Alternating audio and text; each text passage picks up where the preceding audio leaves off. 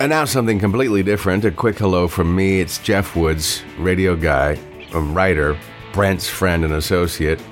Used to do the Legends of Classic Rock, which morphed into the Records and Rock Stars radio series, which is heard on Rock 95 in Barrie Sunday evenings at 9. Same time, Q107 Toronto on Sunday evenings. And I wrote a book called Radio Records and Rock Stars, and it's time to do the audiobook now. And as you might imagine, 400 pages deep, rich with music, artist interviews too, takes a lot of time and production and money. So I've started a GoFundMe campaign, and you can find out more about it at jeffwoodsradio.com. Thanks.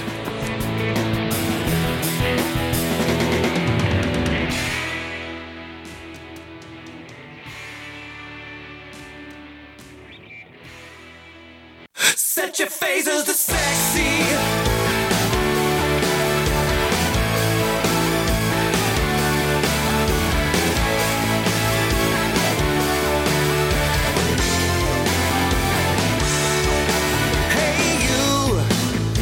Comic books, like the way you look, like the way you always mess with your hair. Playing PS3, it's just you and me. Well, we in won't my mention the brand dreams, name and I because they want aren't to giving us go any to money yet. Give us money, we'll mention your brand name. Yep. Cheers. All about the money. Or And give us the- chips. It's all about the Or, Benjamins. yeah, free chips. But you got to eat them on air. Okay. But you can't eat just one. Welcome to another episode of True North Nerd. Hello. And this week with added nerd, Snowhawk Cosplay. Hello.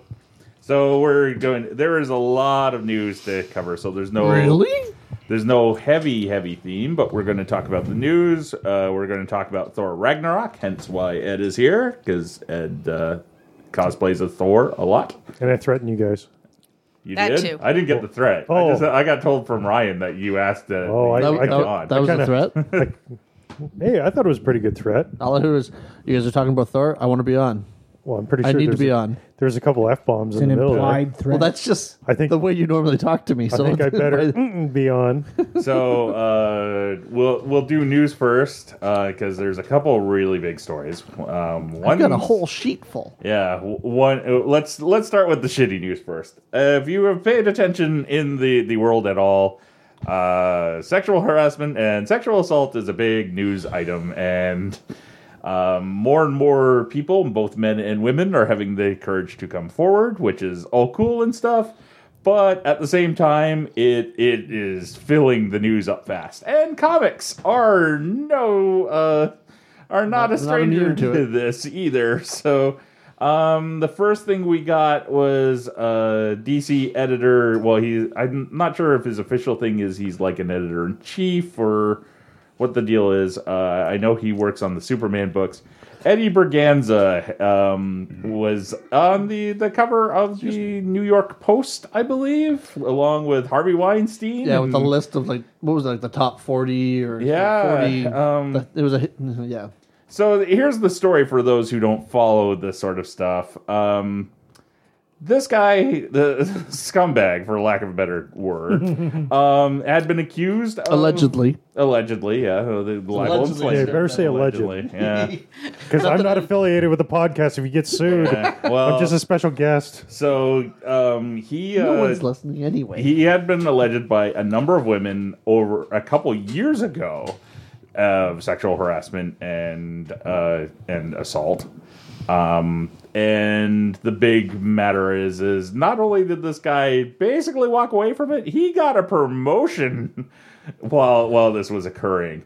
Now it's amazing what difference the news cycle can make in 2 years, and he has in this weekend since BuzzFeed did a feature article on him. Yep. And to be completely honest, all the accusations that I have heard come up are the same ones I heard a couple of years ago. There hadn't been anything new, possibly because DC didn't let women work under him, directly under him, and for a good period of time, he was not allowed to go to conventions. Yeah. So, when the temptation's not there, maybe it's easy not to do that sort of stuff, allegedly. But first it was Warner and DC was looking into the allegations, which was funny because a number of people went, "Why don't you look in your HR department?" Hey-o. And then followed that, he was suspended, and then he was fired. So, but he ain't the only one, as right now, Andrew Kreisberg, who we know from as being executive producer on the Arrowverse stuff, mainly Supergirl. Flash and Supergirl, he has also been accused. Right now, there's 19 claims sitting against him, and it's a sticky situation on a whole. I tend to believe the female accusers, but at the same time, I'm also, to a certain extent, guys sort of innocent until proven guilty, but with 19 accusations against them, when there's smoke, there's something there, and it sucks. It on all sorts. It sucks that this guy did it. It sucks that these guys didn't get caught for it. It sucks that it took so long to get caught for it. It sucks that it's on stuff that we enjoy, and I can guarantee you there are going to be more names popping up from comics and geeky shows and everything else that we all enjoy over the next month, 2 months, 3 months. Mm-hmm. And it's hard to sometimes justify art versus the person, like separate the two, but in some ways you got to do that. I had to do that a couple years ago. I'm a big fan of Cerebus the Aardvark. Dave Sim has said some really not too flattering things about women through certain articles, and he challenged Jeff Smith to a fight over about comments he made about Jeff Smith's wife, and Jesus, and it's like I don't like the dude's politics at all, but the comics are still good, I don't think in those cases, like if you like a movie or TV show or comic that these guys are involved with, don't feel bad for liking it. Well, look at Baby Driver. Yeah. Baby Driver is still sitting on the shelf. It's still a great movie. It's just unfortunate Kevin Spacey is also apparently a douche. Well, and I was in a store the other day, and they had the first 5 seasons of House of Cards sitting there. Yeah. Well, these things all blow over, too, eventually. No one thought Mel Gibson would have a career, and here he is in the number 2 movie of the week. Yeah, that's a good point. So, unfortunately, people have very short memories, and... But Mel Gibson didn't assault anybody. Well, no, but... he kind of did his wife. He's an anti-Semitic racist who beats his wife. Remember when he told her to shut up and blow me? I don't remember that. Oh, okay. I was listening to the Howard Stern show a lot back then, and they played that clip a lot. He phoned her and left that as a voicemail. But at the same time, it's weird with him. I have the before and after. I can watch anything before that point with Mel Gibson. Afterwards, it's a little cringeworthy in some cases. It's to each their own, though. I don't think anybody's wrong on that end. But it's don't go yelling at people for still buying a comic that this guy edited. That's not fair to the guys who wrote or drew it. It's a shitty situation, but that was one of the big news stories and the bad one. So we can move on to the good stuff. Where are we going to go with first, Ryan? Are we going to go with the big comic news, or are we going to go with the big Star Wars news? Oh, jeez. Did you forget about the big Star Wars news? No, it's written. It's right there. Like I said, it's all like how this is my train of thought of how I saw news during the last week or so. Yep. But we'll go with the big comic news. One of the big creators has jumped ship, gone from Marvel. Now he's a DC exclusive. Brian Michael Bendis has signed with DC Comics. Yeah. Creator that one coming. Ultimate Spider-Man. Well, when you think about it, what is there left for him to do at Marvel? He's written every character at Marvel. And I think his influence at Marvel has waned over the last couple of years. So why not work his magic on what DC's got to offer at this point? Gives him a new playground. Exactly. And from the sounds of it, he's going to be part of their creative force behind the TVs and shows and the movies and Part stuff. of their think tank. Like he was at Marvel till the whole switching over of who reports to what. Yeah. And once Feige just reported to Disney, that whole think tank got disbanded. Yeah. Because he was responsible. He wrote the first bonus scene, like the Sam Jackson, "Oh, you're Iron Man, eh? Let me tell you about the Avengers." Avengers Initiative. Yeah. That scene, he wrote it. And he's been on the think tank for like the Spider-Man movies and stuff like that. You usually see him get a credit in those. I think it's a smart move on everybody's part, really. And it means Marvel can't rely on Bendis to do anything anymore. Because, like, do you remember the heyday of Bendis where he was writing like 6 books? The Avengers wouldn't be the pop culture force they are right now if he hadn't taken over that book and reinvigorated it. No, I completely agree. Right? So Did he do all new Avengers? Oh no, he wrote New he, Avengers. Spider-Man as an Avenger. he jumped on with Avengers Disassembled. Oh, did he? Okay. Yeah. I have so that book. he disassembled the Avengers and then created the new Avengers. Okay. Right. Well, then how many other big creators have left? Like Brubaker has left Marvel, and to me, he was pretty influential, especially with Captain America. Yeah. You wouldn't have legions of Bucky Barnes fans right now if it wasn't for Ed Brubaker. Brubaker's a little different case, though, because him and Hickman, they left for Image, and Fraction. Yeah, they love to do their own stuff. They left to do their own stuff that they owned. You can kind of understand that. Although I understand the DC deal, especially if Ryan brought up last episode a rumor that Jeff Johns is being pulled out of the comic book side of DC, and he's going to be, at least for a period, strictly working on the movie stuff. And if that's true, that leaves a pretty big creative hole in DC's department, where Bendis is a really good fit. I wonder if Bendis' creator-owned stuff, which has been published by Icon, right? Isn't it Icon? It's been published by everything. well, But yeah, a lot of it was at Icon. But that was in Marvel imprint, like technically, wasn't it? Yeah. Icon was weird because it was supposed to be their creator-owned imprint. Right. It was supposed to be like Image. So can you see, like, what's his book? He did Powers, right? Yeah, Powers. There was another And book there's with Oming. That I want to was- say Fatale. Is that Ben? No, that's Brubaker. But there was a book in that genre, right? A sort of dark. There was one with noir. him and Begley. Mark Begley Yeah. did one too. I wonder if those will end up maybe as Vertigo books or something. It depends on what the deals were. I have a feeling he probably owns them because it seemed like everybody who had a book there ended up moving around somewhere else. Mark Millar, he had some stuff there for a little while and then moved it. And then Kevin Smith had a bunch of stuff that was supposed to be Icon books, never got published. Yeah. As much of Kevin Smith's Marvel run on a whole. Now, going back to Ed's point about Brubaker, I wonder, is this a it's a continuing trend with Marvel that these big name writers that have been there for years that they've been depending on, that they're leaving. They're going to do their own stuff, and they're going to DC. Is this going to be an ongoing trend? Like, is this something that Marvel needs to be worried about? Because I don't think so. You'll always have guys coming in and out. Same with DC. If you watch DC's lost a whack of guys in the last couple of years too. They lost Jason Aaron for the most part, right? Yep. To his Marvel and Image work. Well, you can only do so much. You can only do so much with a certain character. I think him going over to DC, it gives him more characters to play with. And how long is the deal? 3 years?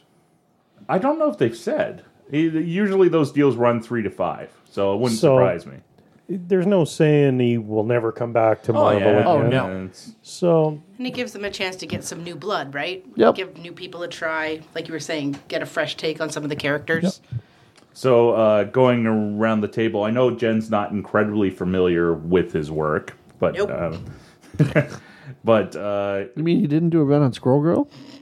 no, are we talking he about? did. However, Bendis did make Squirrel Girl, Luke Cage, and Jessica Jones' nanny. Hang on, let me Google him while you go around the Okay, table. And so- Scarlet was the book that I was is the thinking question what book? It was an Alex Malev. I don't know. He hasn't asked the question What's yet. the question? So the question is, we'll put our fanboy hats on here. Bendis is over at DC. what book do you put Bendis on? We have some suspicions on what he might be going on, but what would you like to see him write? So I'll start with Kevin. I want to see him reinvigorate the Legion of Superheroes. I was wondering if you were going to say, because I was just as we started talking here, I was thinking that would be a good book for it. Yeah, not a surprise, but a very good fit. It's 25 characters. It's about teen romance. It's about how all of these kids interrelate. It's science fiction. It's science fiction. Superheroes. I can back this up with his stuff at Marvel. He's done Guardians of the Galaxy. He did New X-Men, or all New X-Men. So those are the kind of books that I look at over there at Marvel that say, yeah, he could take the Legion, which is a property that I think is so underused. Well, are they even using it right now? No. Has it been introduced into New 52? I think the characters have been. There were 2 Legion books when the New 52 launched. And both of them have been canceled. Well, because there was Legion Lost. Legion of Superheroes and Legion Lost. Yes. And I think there was a brief attempt after the Rebirth, too, but I'm not sure. I think Lightning Girl's kicking around, or Saturn Girl. One of them sort of kicking around. Wasn't Saturn Girl brought back into current time? Yeah, something. I think so. But a real good fit. I can't argue with your thought on it. Or Titans. Legion or Titans. Titans would be good, too. Ryan? Well, so that's one of my thoughts was going to be like, Teen Titans.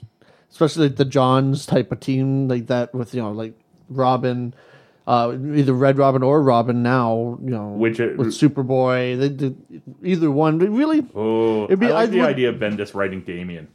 I really like that idea. That's the other one. They have that Super Sons book, right, where it's Jonathan Kent and Damian Wayne. Yeah. I could see him doing well on that. I'd rather see like a Teen Titans team with the Connor. Like the clone Superboy. But I think he'd do good on Teen Titans. Ed? Superman? Yep. I agree with that one too. I just assumed that was a given. Yeah. Superman, Wonder Woman, and Batman should be the 3 pivotal books for DC. And like Scott Snyder and Capullo were doing really good, and it's like, nope, you need to put someone really big. And yeah, Grant Morrison was on Superman. I've heard really good things about the current Dan Jurgens run on Superman, so I don't know. Apparently it's selling well too. I haven't read since Hive Mind and all that. Yeah, same stupid crap. But I could see it's a combination of Superman's good character stuff. It's a family book Bendis. right It's now, a family book, and it's a character with a power set and a character background that he hasn't dealt with before, really, right? So it's still something new with a little bit of old. Jen had an idea. I don't know. Now I'm super torn between 2. Okay. I think that he should do Matter Eater Lad. Well, that's part of the Legion of Superheroes. So. Or Bouncing Boy. Again, another Legion. Or Arm Fall Off Boy. Again, the Legion. So apparently the Legion. So you want to make the Misfit Legion, though. Like it's all... And then... That's the B team. How about Infectious Lass? You can give anyone any disease. Frog... Oh, he's Marvel. Crazy Quilt? That's a Batman villain. Yeah.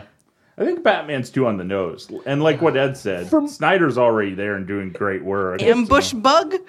If I was going to give him a solo hero, I would give him Flash. Flash could use it too. Yeah. I think we're going to see him with the Zatanna book.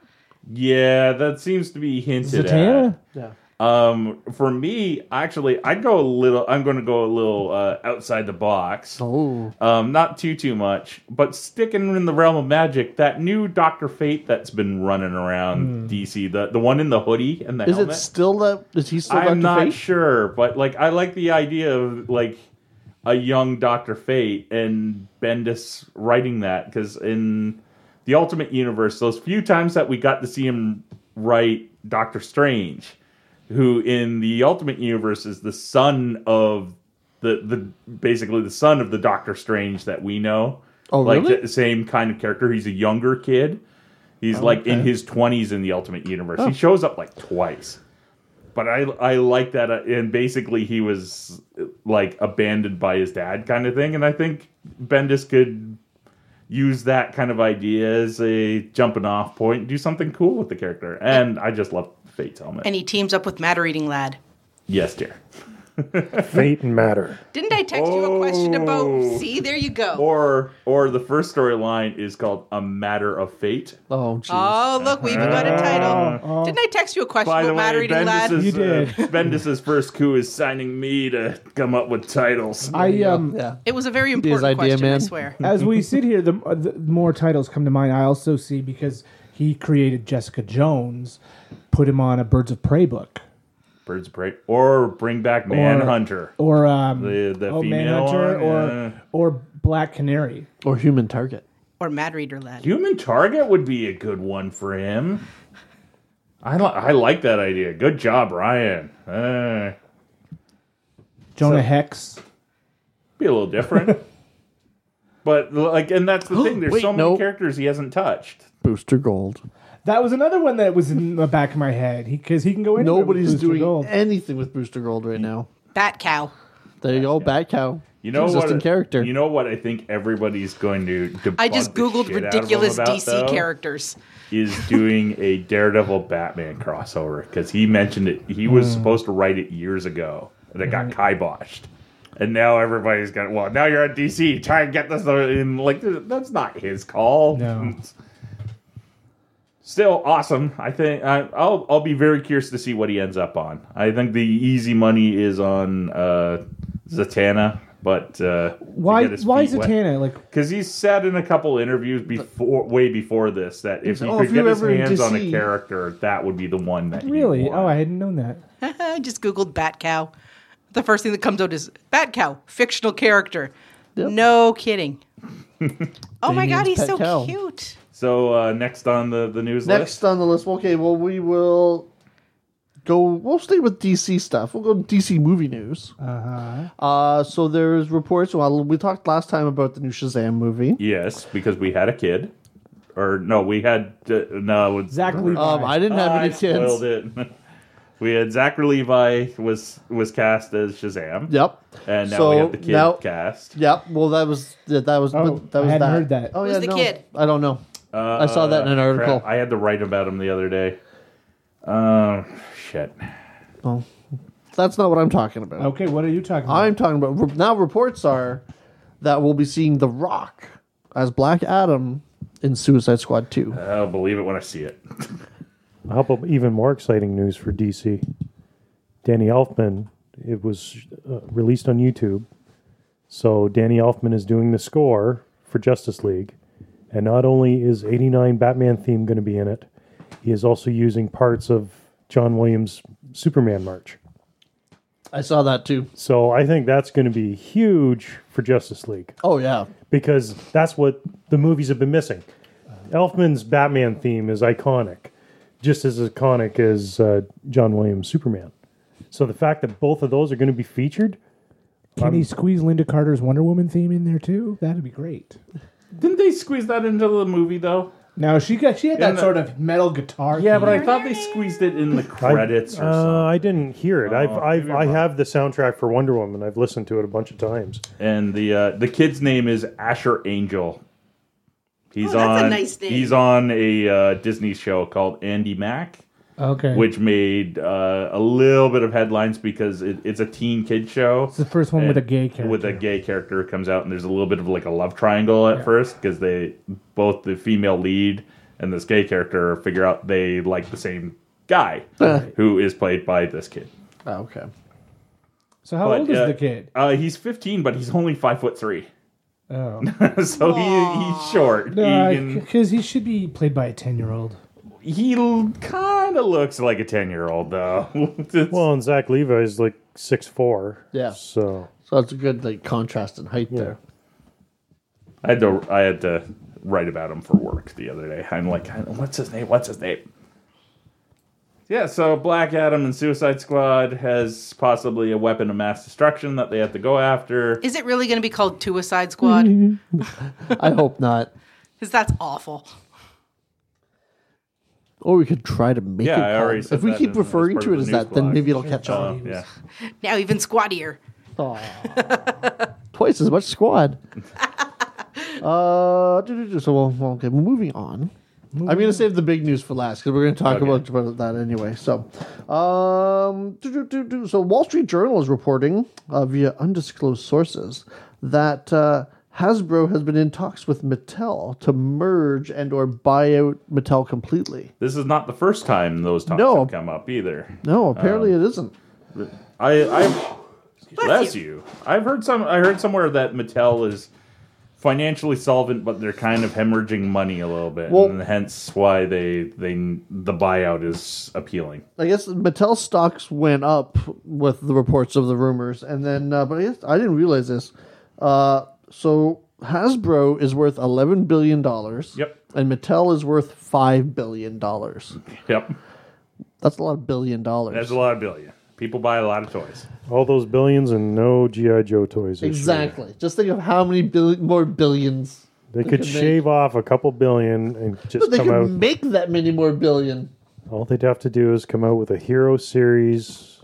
6-inch. 6-inch. Call it the Legacy Series. Call it the Hero Series. Call it the Real American Series. Whatever. As a side note to that, have you seen the Articulated Icons Feudel series? They're ninjas and samurais. They're really cool figures. They're like an indie company that is sponsored by that toy site, The Fwoosh. Mm-hmm. And they have one there that is a white ninja that it's 6-inch. It's a Black Series. It's Storm Shadow without being Storm Shadow. I've seen multiple reviews now of it. The first one was for Toy Galaxy, where he refers to it as not Storm Shadow, and it's a proof of concept right there. Is that can so be that line? Well, Ryan and I have talked about this many times. All for what they can do with G.I. Joe if they came out with a Black Series, if you want to use the Star Wars term. Yeah, just as a general name. If they came out with that, I think it'd be huge, and it would bring back the G.I. Joe line. I'd buy it. I'd buy most of them. Need another toy line to collect. Well, people know me, know I'm a huge G.I. Joe fan. Just a little. Kind of wear it on my sleeve, literally. But if they came out with the 6-inch stuff, I'd be whole hog right back into G.I. Joe again. So, are these talks rumors, Ryan, or are they actually? Is there any proof behind it? The Wall Street Journal is reporting via undisclosed sources. So rumors. Yeah, there have probably been talks. It's probably whether how far they ever got. Exactly, it's probably just like the next story where talks have happened often on and off again. I know where this one's going. So the Mouse is looking to buy everything. And the reports were that Disney was looking to buy 20th Century Fox. So that would mean that Fantastic Four they'd at least Marvel. They'd get their Marvel stuff back in the fold. Would they own the Simpsons then, or maybe not own the characters, but then the rights to the Simpsons? Well, so would you see Mickey Mouse and Bart Simpson in the same place? Poor Universal Studios isn't going to have any properties anymore. See, the thing about that is that it's never been clarified in these rumors what exactly Fox is selling off. It's the 20th Century Fox, which would be their film and television division. I've heard just their film division. I've heard just their television division. Yeah, I've read all that too, where it was parts of things. And so it's almost they get the Marvel characters in Die Hard 6. Or no, they sell them Die Hard 6, but they keep the Marvel stuff because they know they're making money with that. You know what is the other big ticket item that nobody has brought up in these news stories? Just don't pay attention to the cat. I just heard the noise. We just want to make sure she's not destroying anything. So she's climbing the fireplace. Okay. Yeah. So the big ticket item that Disney, I'm sure they want the Marvel stuff, don't get me wrong, and the other stuff, especially if they're launching a streaming service in the next little while. Think of how much content that almost justifies the buyout right there, right? Of how many billions it would cost. I don't know what's in the Disney streaming service, but I want it so badly. Yes. Well, if they get Fox, maybe they'll get Cop Rock. Oh, nice. Oh, God. What's Cop Rock? Google that one. I don't know if I want to. Judging by that smile, I think I'm scared. So I just showed my age. What is a property? 70s property. 90s. Was it out in the 90s? I thought it was older than that. All right, now I'm Googling So what is a property that Disney owns most of, but there's a little piece of it they still don't own. Star Wars. That would be correct. That What is part of why Star Wars don't they own? they don't own the They were- distribution rights to the original 3 films. So they can't. Well, or is it? no, The it'd be, original copies. It's no. What is all the first six. one? New Hope and it's Empire. Jedi I think expires shortly, and I think Empire might too. But A New Hope is in perpetuity.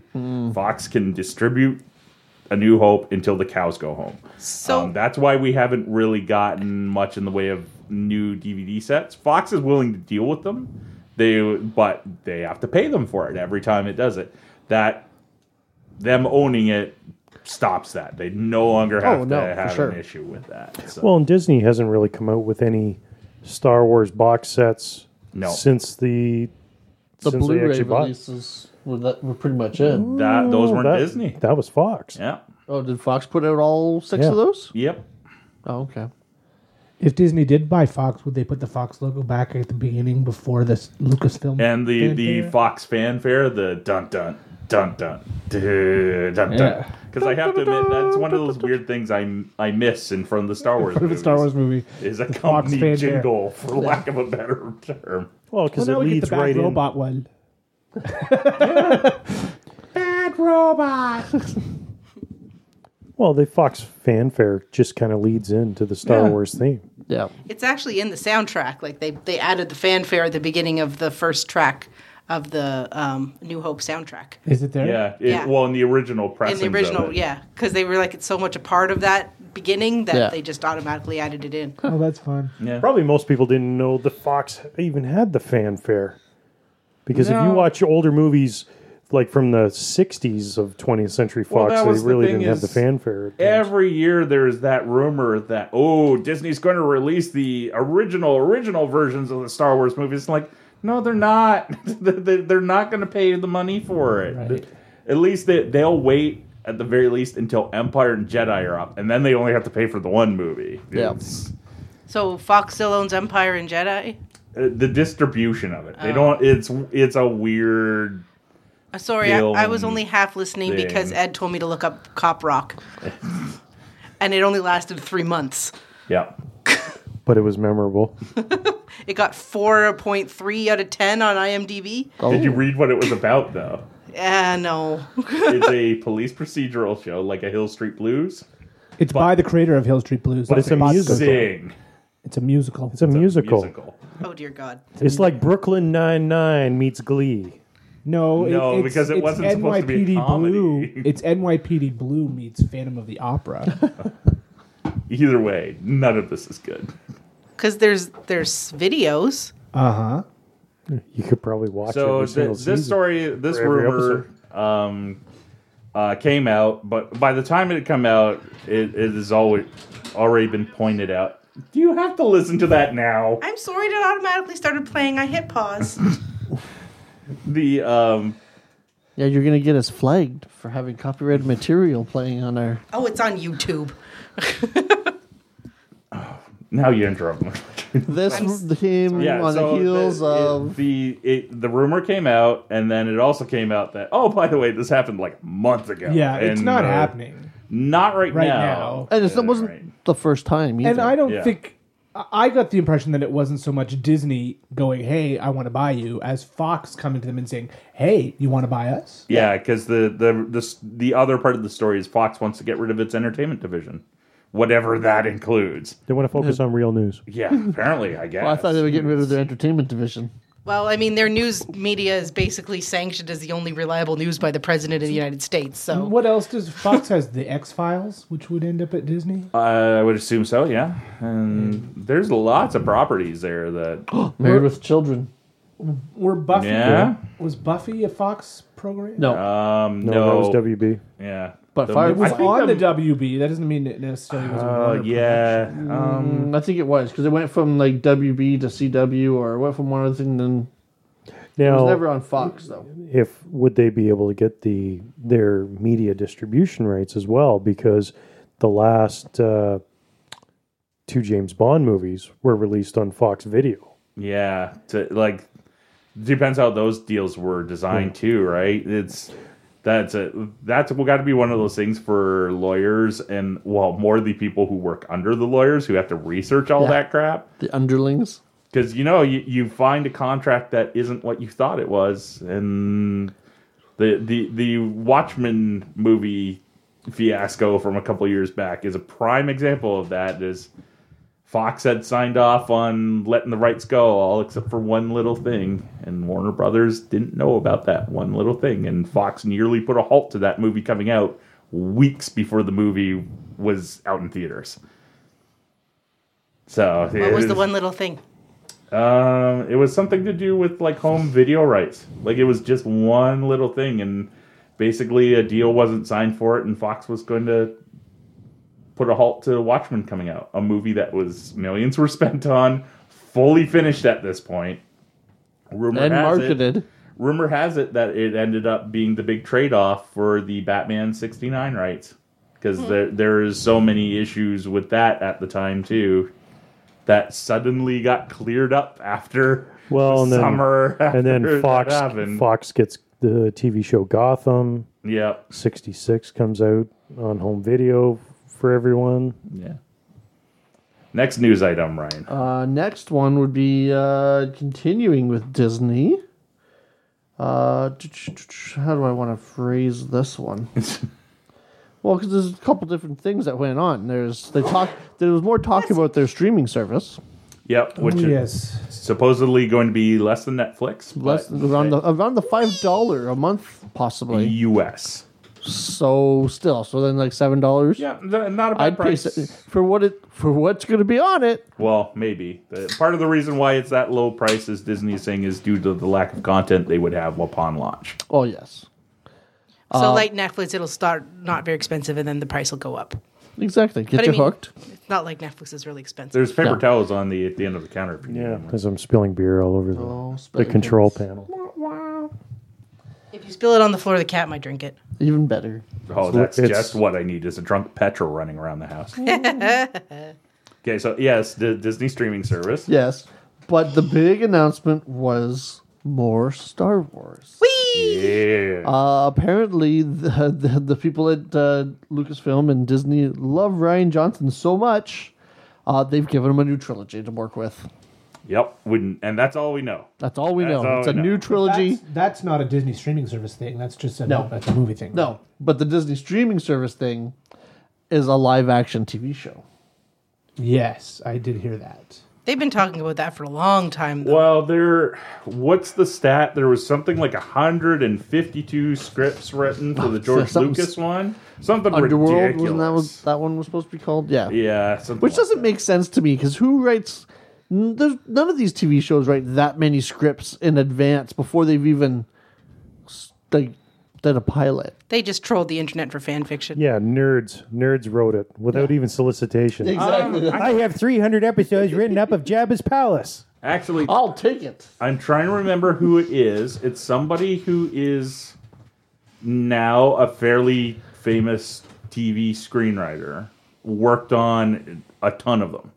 Maybe not 152, but he worked on like at least a season of those or two scripts. Yeah, of those scripts. Like there's at least a season, if not more, written. Yeah, of that. it just seems weird, doesn't it? Well, Lucas worked like that sometimes. Yeah. Wasn't the initial concern with the first time I heard about the TV show, wasn't it because they were worried it was going to be too expensive with special effects? That's exactly why Yeah, it didn't and I happen. guess now they've kind of shown that a Star Wars movie can fly and be popular without Jedi, which takes out a lot of special effects because they did Rogue One. Plus, look at how good the effects are And on effects Star have gotten Trek. a lot better and Yeah. cheaper. Well, I was going to say, between shows like the new Star Trek, The Expanse, just all these new sci-fi shows that are doing stuff with special effects and practical effects. I'm curious if certain things that have been buried now become unburied. Like that Star Wars show by the guys from Robot Chicken, where there's at least like something like 12 to 24 episodes fully completed. Of like That was like a stop motion. Was it like a robot chicken style? It's a CG animated CG? Okay. style. If you search the internet, there's clips from it out Oh, really? there. Yeah, because they were up on the Star Wars website. Oh, okay. Or the TV show's just going to be all about porgs. Yeah, there we go. Star Wars Cop Rock. It could Star be Wars more Ewok movies. With Chewie and the porgs. Oh, do you think the Ewoks... Ooh, okay, so they have to buy out Fox in order to get the rights to those Ewoks movies, and those go on the streaming service. Oh, there you go. That's Droids and Ewoks, the animated shows. Yep. When we were in BMV yesterday... The Star Wars Holiday Special. One of the omnibuses that BMV had for sale, and I'd completely forgotten this came out, was the Droids Ewoks collection. Oh, really? Hardcover of all the... From the Star imprint from of the Marvel. Star imprint that wow. Marvel had of the Droids and Ewoks comics. Well, we saw the one that... Who is paying $180 for or $160 for that? No, thank you. Dude. We did see the collection for Planetary, maybe, but not the that. Infinity Stories one. That one was good. Is it really that Yeah. bad? I remember the cartoon. I liked the Ewoks Oh, no, cartoon. I'm sure they were We are fun. the Ewoks. And Written we by live Paul on the Dini. forest. The theme song was written by Paul Dini. I was at a panel where somebody asked him about it, and they're like, "Do you remember all the lyrics?" And I believe his exact response was, "Fuck no." Dini wrote the lyrics to the theme song? Yeah, he worked on both Droids and Ewoks. I knew he worked on the show. I didn't know. I didn't know he wrote. I'm pretty sure he did. Somebody will fact check me on it. So, I'll be wrong. At but- first, I thought, how are Star Wars fans going to react knowing how the Star Trek fans reacted when Star Trek Discovery went exclusive on a streaming service? But the difference is there's never been a live-action Star Wars TV series. Yep. So the Star Trek fans have 700 episodes that they got through normal channels, and so now when it goes to a new channel, they're mad. Whereas the Star Wars fans will look at it more like a Marvel Netflix kind of thing. Ooh, I think Star they'll just be Wars. so happy that there is a Star Wars live action TV show that they're not going to care.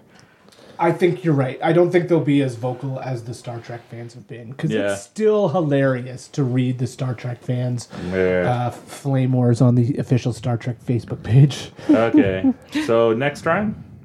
I think that was That was pretty it? much it for me Well, for what I've got. Yeah. Okay. Well, we didn't talk about other You things didn't that really were going talk to about- the Disney streaming service. Well, I don't have any of that written So down. there's also going to be another Marvel show Unnamed at this point.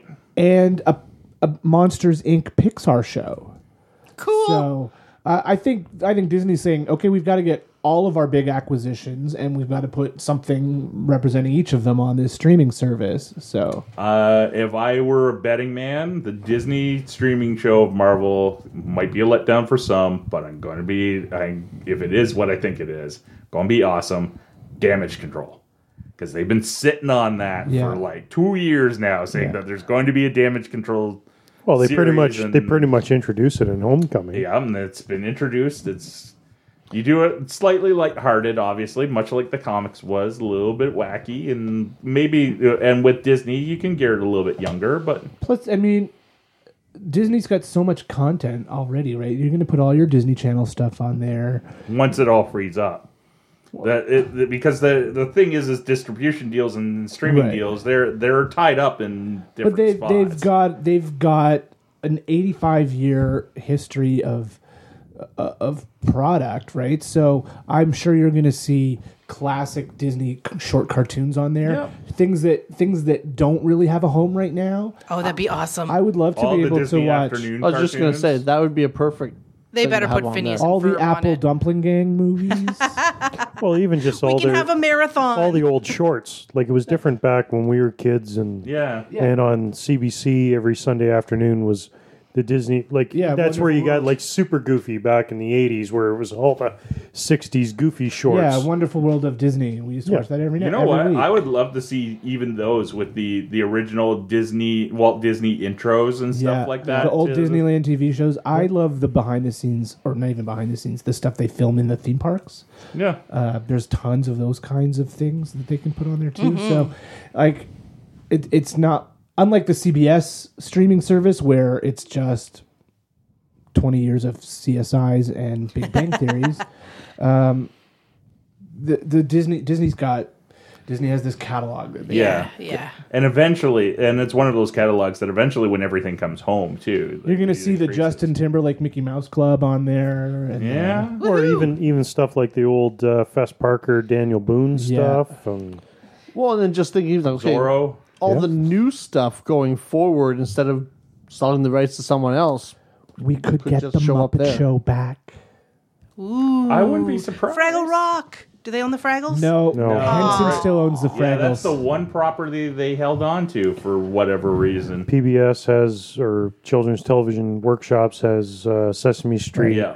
Henson has. Which is now on HBO. HBO is Sesame Well, Street's on and HBO. PBS. It's on both. It's not just First run on HBO. Yeah.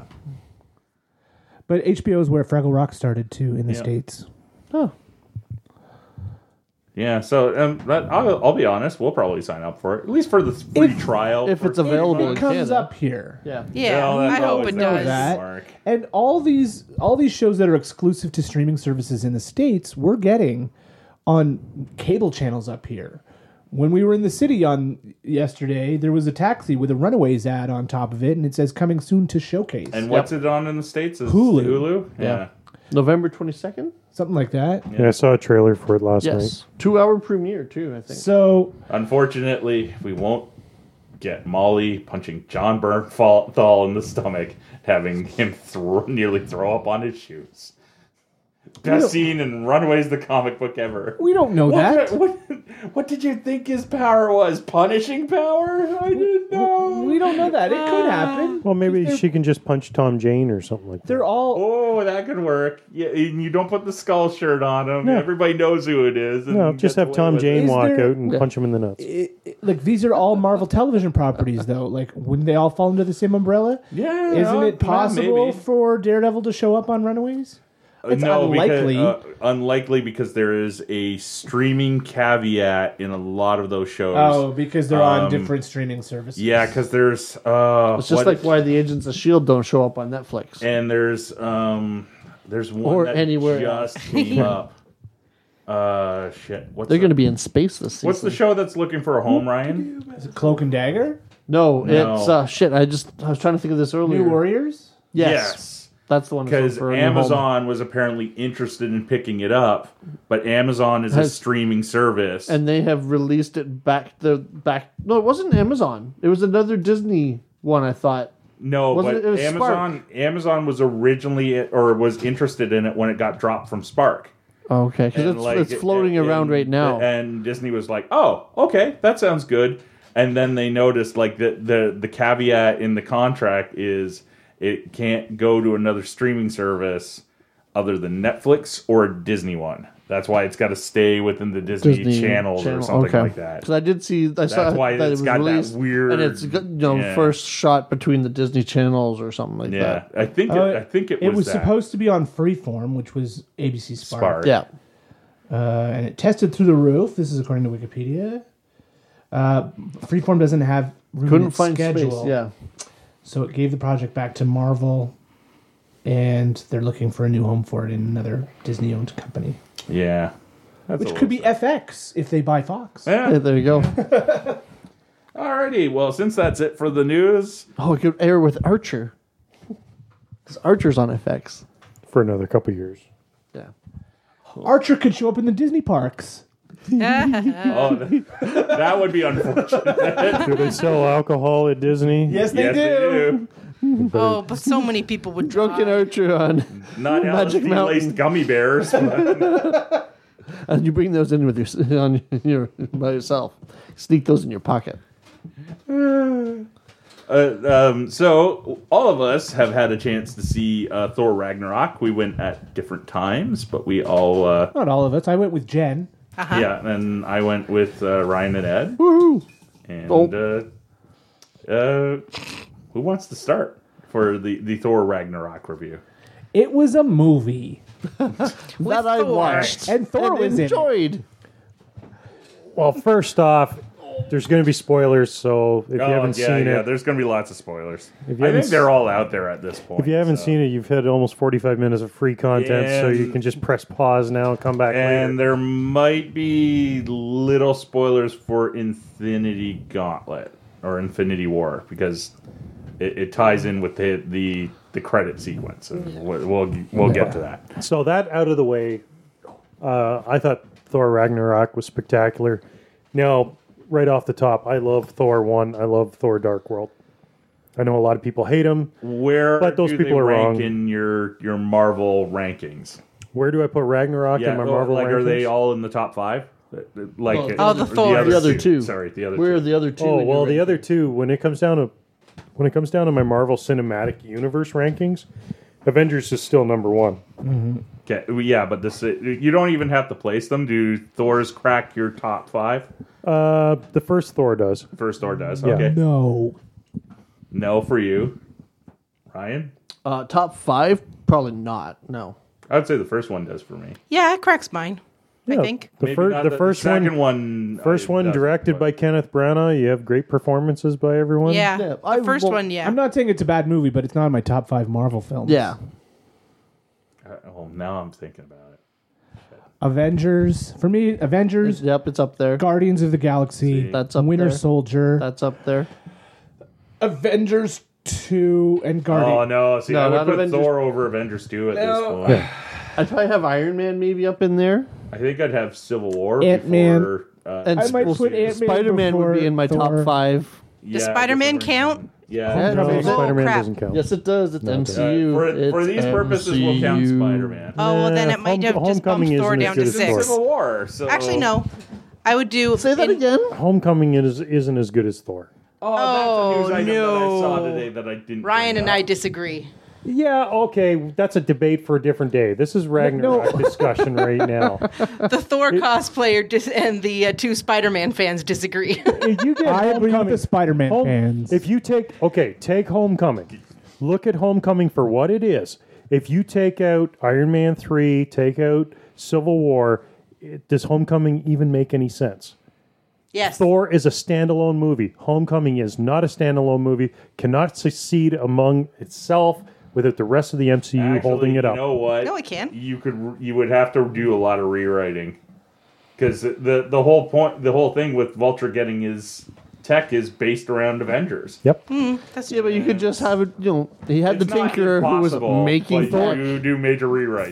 Thor, But we don't have to because it's part of the MCU. That's very So true. Thor, Iron Man, and So wait, are we First ranking- Avenger are the 3 movies that stand on themselves. So are we ranking doesn't the top necessarily 5 make them movies that better stand on their movies. own, or are we talking the top 5 movies we enjoy? Whether No, they well, stand you on can their own or enjoy. not? I'm just saying, Because that's not Homecoming. criteria for me at all. I don't care if it stands Yeah, on its no, own or it's not. it's just I've that seen them all. Which movies you like? Which movies Yeah. are in your top 5? Because mine will probably be in no particular order. Ant-Man, Guardians of the Galaxy, Doctor Strange, Spider-Man, and then I guess Thor. Because if Spider-Man... Over Avengers? If Spider-Man counts, it would bump Avengers 2. Because the reason I like Avengers 2 is because of Spider-Man. No, he's not in that. Avengers- He's in that's Captain Avengers- America Civil Ah, War. damn. I that's always Avengers forget that. 2.5. Avengers aka 2.5. Civil War. Yeah, And no, see, that's my point with Avengers 2 is that's like, oh yeah, that happened. I forgot about Avengers always 2. Oh, no, forget yeah. that. It wasn't a bad movie, but it's always like, It's the forgettable yeah, one. Ultron, lots of robots. Well, the nice thing with Ragnarok ties more into Age of Ultron than it does to anything else. that's true. yeah. Because Hulk left at the end of Age of Ultron. Ultron. Yeah. Yeah. And Thor And we haven't Thor seen isn't in Civil War No. unless you watch the bonus features on the was Civil with War Dennis. disc with Team Daryl. Oh, Daryl, Dennis, whatever. What? When he's in a, Those little shorts where he's living in Australia. Oh, Thor right. lives in Australia with a guy named Daryl. Oh, right. I Yeah. remember that. Where they play Connect 4 and it's like he gets Mjolnir and smashes a game. Okay, so because we all have pretty strong opinions on this movie, I'm going to start at Kevin and we'll work our way around to Jen, and I'll go last because then pretty much all my opinions will have been said by that point. So, Kevin? I enjoyed the movie. I didn't think it was as funny as I had been led to believe it was going to be. I was told it was going to be a laugh riot. I agree. And I thought it was humorous, but I didn't think it was as funny as Guardians I agree. or Spider-Man for that matter. Yeah. But I didn't want it to be a laugh Or riot. Ant-Man. But I kept being told it was a laugh riot, and I think Chris Hemsworth is great at comedy. Yes. He's a great comedic actor. Look at Ghostbusters for that. He's the best part of Ghostbusters. And he he's great as Thor, and it's a very good movie. But if we're going to rank the superhero movies of the year, just of the year of this year, we did it with Spider-Man. I'm putting Thor at my 4th favorite superhero movie of the year. Oh, this year. Now I got to look up what the Wonder Woman, Guardians 2, Spider-Man: Homecoming, Thor, Logan. That's my ranking for this year. And was there anything else that we're missing on that list? The Lego Batman movie, Yeah, I suppose. which I haven't. Okay, Ryan. I enjoyed the movie. I laughed. I had fun. I thought the story was great. It was a good blend of, of taking points from Planet Hulk, so they could kind of do a little backdoor Hulk movie. But it wasn't even as much of a Hulk movie as I was wondering that it might turn into. The way that everybody kept talking about, it's Thor in title only. It's Planet Hulk, but it wasn't really. No. Like they took some of the ideas from Planet Hulk. Very general ideas. Oh yeah, like the name of the planet and Hulk's a gladiator and a few of the other secondary gladiators, and that's about it, really. Because Planet Hulk's a good story. I really enjoyed that book. But yeah, I thought it was a great book. It was a good Thor story. Mm-hmm. I liked the way it ended, and I enjoyed it. I thought I got my money's worth out of it. And I'm not saying I didn't. No, I never said no. And I laughed. I think we can all agree that it was. We all enjoyed it. Oh no, for sure. We all thought it was a good movie. On it, basically. But yeah, no, I would recommend it to anybody that and if you like the Marvel movies, then you'll like this movie. Yeah. If you like the Marvel movies, it's another Marvel movie. Yeah. Ed?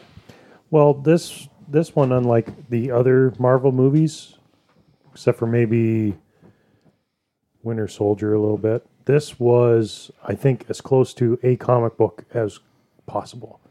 This was a Walt Simonson comic book on the screen. amount of Kirby designs beautiful. that were on the Grandmaster planet. Yeah. Kirby designs, how many stuff was referenced from Walt Simonson's run? Yep. There was so much Walt Simonson in this movie, and that's where there's a lot of people complaining of the amount of comedy in it. If you look at Thor, even Jason Aaron's current run, There's a lot of humor. You look at Walt Simonson, there is a lot of humor in Thor. Yeah, He's a ridiculous character. Yeah, he's not a super J. serious Michael character. Straczynski's run on it that is filled with humor because they're a bunch of Asgardian Norse gods living over Oklahoma. So, and that's the one thing I put on my Facebook page one day where it was like, okay, to all the people complaining, pick up a comic book and read it, especially Simonson, you'll get it. Yeah. Like the one joke where it was the play of Loki. Oh, yeah, that was great. And he says, the time I turned you into a frog. Well, there's probably only a handful of people in the theater when we saw it at the time who would even know what the hell they were talking about. I know that the Frog of Thunder was a great friggin' story. Yeah. Like where Walt Simonson could actually turn Thor into a frog and be one of the highlights of his run. So to me, like as soon as that happened, I popped. Yep. There were so many other iconic images from the Simonson run. Scourge with the M16s. Oh, that was great. On the top of the alien bodies. Yeah. So you love it for all the fan service. Oh, there was probably more fan service in this. There was more homage to Thor in this movie than any other Marvel movie so far. On top of that, like yes, it was humorous. When I saw it the first time, I was looking at it very seriously. I wanted to see all the mannerisms. I wanted to see how people acted. I wanted to see what the lines were. When I saw it the second time, I laughed more. There's some other little things I want to touch on later that I saw in the movie, which Ragnarok to me is more of a fourth Thor movie. There's a third one in the middle there. Jen? I really enjoyed it. Don't know where under my Thor rankings where it would fall. I don't know if I liked it more than the original. But yeah, for basically what everybody had already said, I liked that it was funny. It had some great moments. I really liked that Chris Hemsworth got a chance to be a little bit more fun. because I've been reading all sorts of articles that he was very bored with Thor, and I don't blame him. You do the same thing over and over again, you'll get bored. I'm sorry, am I not talking close enough to the microphone? No. Don't worry, Level Later fixes all. I really, really liked the relationship between Thor and Hulk and Thor and Bruce Banner, because it was slightly different. Mm-hmm. And I don't know, he struck me as very selfish throughout the whole movie. And I know he was trying to get back to Asgard, and that kind of wasn't selfish, but he was just using everybody he could get across for every possible way to get. It was reminded me a lot of Loki that way. And like the whole thing, like this almost was like the trilogy of it was like the end of the Loki redemption story. This movie, so because it was well, what was Loki in all of? Where did he was in? He was in all both Thors and in Avengers. Thor and the Avengers, like when he was a main villain. Yeah, the Avengers. And this was kind of like his redemption story. Well, he was still a hero at the beginning of the first Thor movie. Yeah, because he was part of he was with the Warriors 3 and Thor and Sif, and then he sort of fell out by the end of the movie. Yeah. He was the villain in Avengers. Yeah. Kind of came back and skirted both ways, which, you know, even at the end of the movie where they show up with the ship and it's like, behold your savior. Yeah, I love that part. So I love the rock guy in the gladiator pit. Korg. Yeah. He's so funny. Piss off, Ghost. I loved how they mixed the rock music and that one song. Oh, they played that song all the bloody song. time. And they didn't play it all the time. They played it at 2 points. At the beginning during action and at the end during action. Immigrant Song, which Immigrant Song fits into the Thor. Oh yeah, it was well done. Thor, so. And it was kind of neat how they kind of offed all of the Warriors 3. I felt bad for the Warriors 3. To me, I don't know this for fact. I'm pretty sure that was the end of their contracts coming due. Because, they didn't, and realistically, they don't really have much for those guys to do in the next couple movies. No. So, and they're gods. You can always reincarnate them. Well, and that also makes it easier if they reincarnate them. Brand new actors. They've already replaced one of the actors. Yeah, that's very true. In the true spirit of Ragnarok, they're all going to die. Yep. And they all get reborn. So, because even the one story where Ragnarok happened and then Thor had to wander Earth or wander Midgard to try to find all of the Asgardians. Yeah, that's Stravinsky's run, isn't it? Yeah.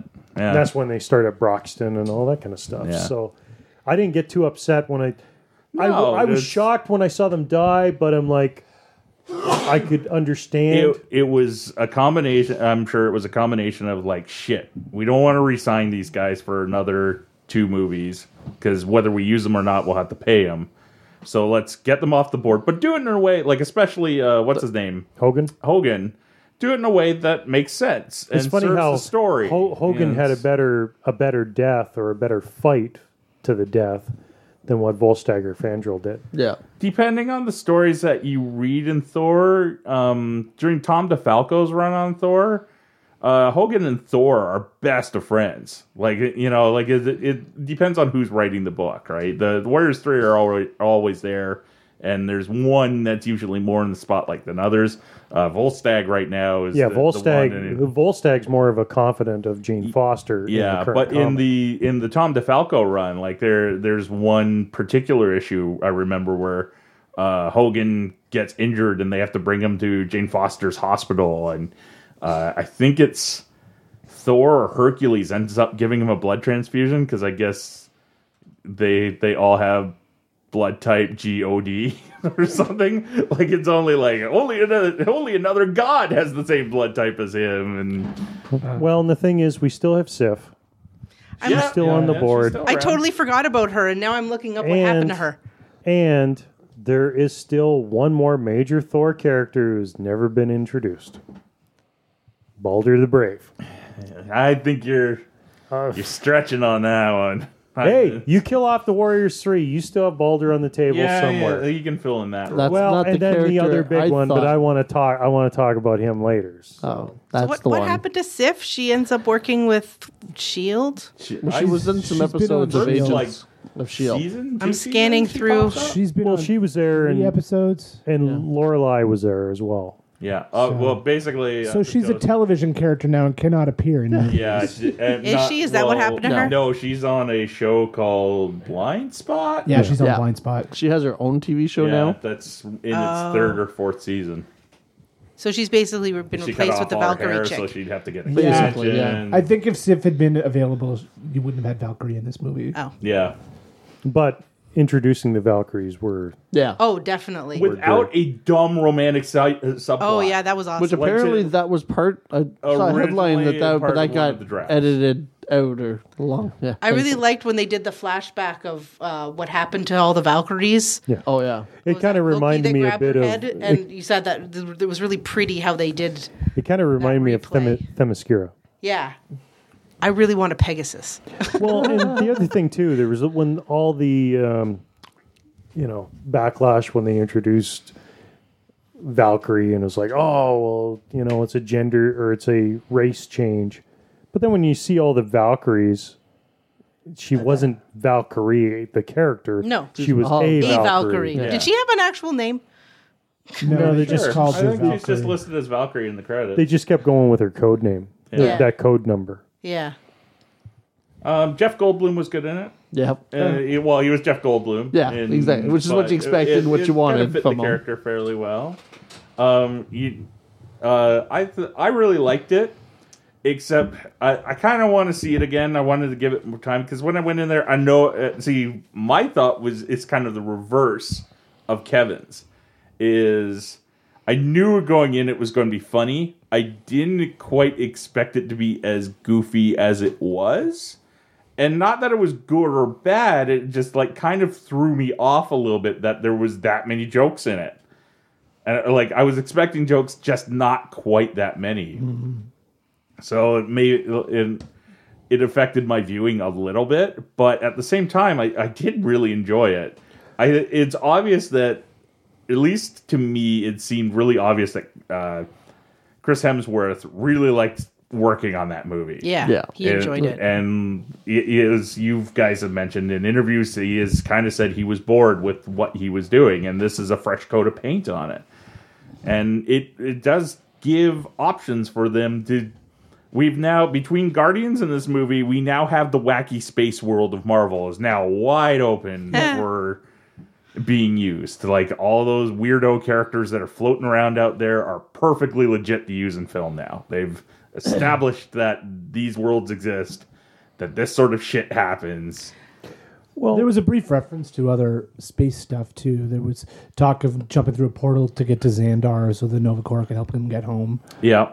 So There was Beta Ray Bill's head. Beta Ray Bill's head on the big tower. So he's out there somewhere. Well, Whether we'll ever get him in film. You brought him up, so here's my theory. You got 2 ships that could go through the Devil's Anus. Mm-hmm. One was the Collector's pleasure craft. And the other Scuttlebutt. I believe that ship is Scuttlebutt. Yeah.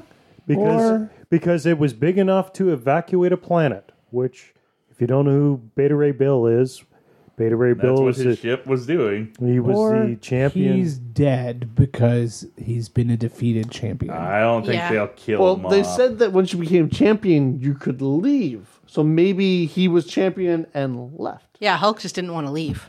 Yeah, Hulk was champion there. He was the shit. So I still believe the ship at the end that they evacuated Asgard. I believe that's Scuttlebutt. Could be. And, if they want to do it, wherever that ship ends up in the Marvel Universe, somebody presses a button, cryo chamber opens up, and lo and behold, it's a horse-headed alien. Yeah. Well, Now, unfortunately, you can't have Stormbreaker unless you remake Mjolnir. Yeah. Well, at some point, they might do that. Well, Or they change the story so that Odin's already... yeah. Odin can come back. Odin's died several times in the comic book. No one so far has mentioned my favorite performance in this movie, Kate Blanchett as Hela. Yeah, Yes. she was really good. She was having the time of her life, and I think she may be the best villain Marvel has put in a movie. Is this her movie for her kids? I don't know how old her kids are, but like it would seem, if I'm not mistaken, they'd be about that age. She was fantastic. She was like an evil drag queen. Yeah. She was awesome in that Kirby-esque headdress that she wore. I don't know if that was CG or what. I think it's a combination of both. But it looked fantastic. Well, I no, liked how the headdress is real because it was at Fan Expo. Yeah. Yeah, but sometimes it's only partially real, and they added onto it, Yeah. like which is Well, I love it when they do that. Well, it'd be ridiculously heavy otherwise. She did do the whole thing where she put her hands on her head and spread her hand, and then it grew. So I'm thinking that part was My CGI. only problem with Hela was how Probably. easily she could be defeated by Surtur. Yeah, but he's supposed to be the end of the gods, right? Yeah, but then She's a god. Yeah, but then her and Odin helped take him down the first time. She's Yeah, a but god, no so and she's also the god of death, so she can come back. Yeah. And we don't know. She hasn't really been totally defeated. She was beaten. Yeah. Yeah, I was going to say, But didn't it she end was with awesome? her, like, how did he defeat her? Did he just... Basically, the sword. He stabbed the sword down onto where she was coming up out of the water, and then he brought the sword down. And, There's no body. and then pretty much, well, as Korg said, you can build on the foundations. Oh, but those foundations are gone. I love the way she just slinked through the movie. Yeah. No. That costume did not look comfortable, but she No, looked probably great was in not. I think everybody really kind of brought it to this one. Mark Ruffalo, I thought, was a little bit more energized. Oh, than when he has jumped been out in of the past. spaceship, that was awesome. The You other want to know who I am? Splat. the other thing that was interesting too is the amount of red herrings that Marvel or the trailers put up Yes. before the movie. Yeah. Because yes, we know that Mjolnir gets destroyed, but where Mjolnir actually gets destroyed is There's a not where they different show it in they the movie. changed all the backgrounds for that. There's a couple scenes where they And do that in same the with trailer. when she says to Thor, what are you the god of again? And then you see him jump down on the Rainbow Bridge, all powered up, and both eyes are glowing, and he actually does it, and one eye's gone. See, that was one of the things in the trailer that concerned me because he looks a lot different. I'm like, oh fuck! If they somehow figured out how to put the clone Thor from the Civil War comics into this, because if that's the case, I'm out. I'm done. Well, his name But was that's not what it Ragnarok was as at well. all. That's true. Yeah. That would have been fitting. It's also interesting because Clore is more fitting because it was a dumb idea then. It's a dumb idea. Wait, there's a now. clone Thor named Clore? no, his name is Ragnarok. Ragnarok. But the other interesting thing was, I don't know if you guys saw the leaked Infinity War trailer, well, I was coming to that. which Thor doesn't have an eye patch. So is that like I guess they really can't put an eye patch on him then because people go, what the fuck? Yeah, why is he wearing an eye patch? Yeah. Yeah, well, it's also early days. That can easily be digitally added on. To the point where somebody went, "Oh shit, he lost his eye," and they come up with a reason to either get a new eye patch or restore his eye in Infinity War. Yeah, go ahead, I was Jen. going to say, I'm going to be really upset if that whole ship of Asgardians goes kerplody. Do you want to know what happens in the first couple minutes? Of They're all going to Infinity go War? kerplody, aren't they? Well, we don't know exactly know. There's a good chance they might get away. That makes me sad because it'd be like, oh, but they tried so hard to escape, and What we do know is part of, at least somewhere in the opening minutes of that movie, is spoilers. The Guardians of the Galaxy are going through a debris field somewhere. And While they're hunting Thor Thanos. dumps off the windshield like a bug. At which point Rocket asks them to get rid of it. And so they bring it inside. And it turns out to be Thor. And so Yeah, is but the debris field the ship, or is it just residue from the battle? We don't know yet. And Which I have no doubt in my mind that Loki has the cosmic cube that in was his going to be pocket. my next Because there's question. no He's way got it, right? there's no way he could have got out of the treasure chamber Without when the Ragnarok. ship was crashed. He crashed the ship into Asgard, and then he's in the treasure chamber, and all of a sudden he's on the ship. So does Loki end up delivering Which that cube to was that Thanos? again? I assume Cosmic that's Cube. his bargaining chip to Square one. live. Which one does it? From What does it do Story though? wise, travel. Well, basically, it can create whatever you want. Oh, is that one of the? That's not one. It's one of the It's Infinity one of the Stones, right? Stones, yeah. It's the one that Red Skull was using. And then they used it to open the portal in Avengers. I got to rewatch some of these older ones. yeah. So as I was saying to Kevin, I think that's how I assume Loki lives. Yeah. Is because we're assuming that ship that shows up is Thanos' ship. As some sort of big battle happens, whether that ship is destroyed or not, we'll find out. And Thor is obviously lost in the battle, not dead, but unconscious, floating in space. I And think Loki probably, when presented to Thanos, is going to bite the bucket like, "Hey, here's- look what I got. Let me go now, Here, please." remember Thank you. that deal we had? Here you go. Don't hurt me. 2 years later, Blanchette's not scheduled to be in the next Avengers movie, is as she? far as I've heard, she's a Because, one and done. But that again, can always change. Goddess of Death. Yeah. Thanos worships death. Yeah, but it's a different death. In the than comics, it is, but well, this is different. Yeah. We don't even know if that's his gig in these movies, though. Like, nobody has ever said that's why he wants Yeah. the We haven't had Infinity any Gauntlet. character He development. worships on death? Thanos. Yeah. Well, he's in love Death with is his death. lover. Which death? Like, Death, Purple road the pers- robed skull the- head. Yeah. The human persona of the concept of death. the humanoid. Alrighty then. So the question, well, I guess I was going to say the question is like, where do they go from here with Thor? But I guess we really can't answer that until the next two Back to Well, Earth. Infinity Going back to movies. Beta Ray Bill, originally, from reports that I was reading, he was originally had a part in this movie. And then they decided, no, this is a character. didn't wanna waste him. Because they say, oh, you didn't have enough Beta Ray Bill. That sucked. So they figured he'll get his own bigger part in You a can make movie. a whole movie Oh, yeah. on Beta Ray Bill.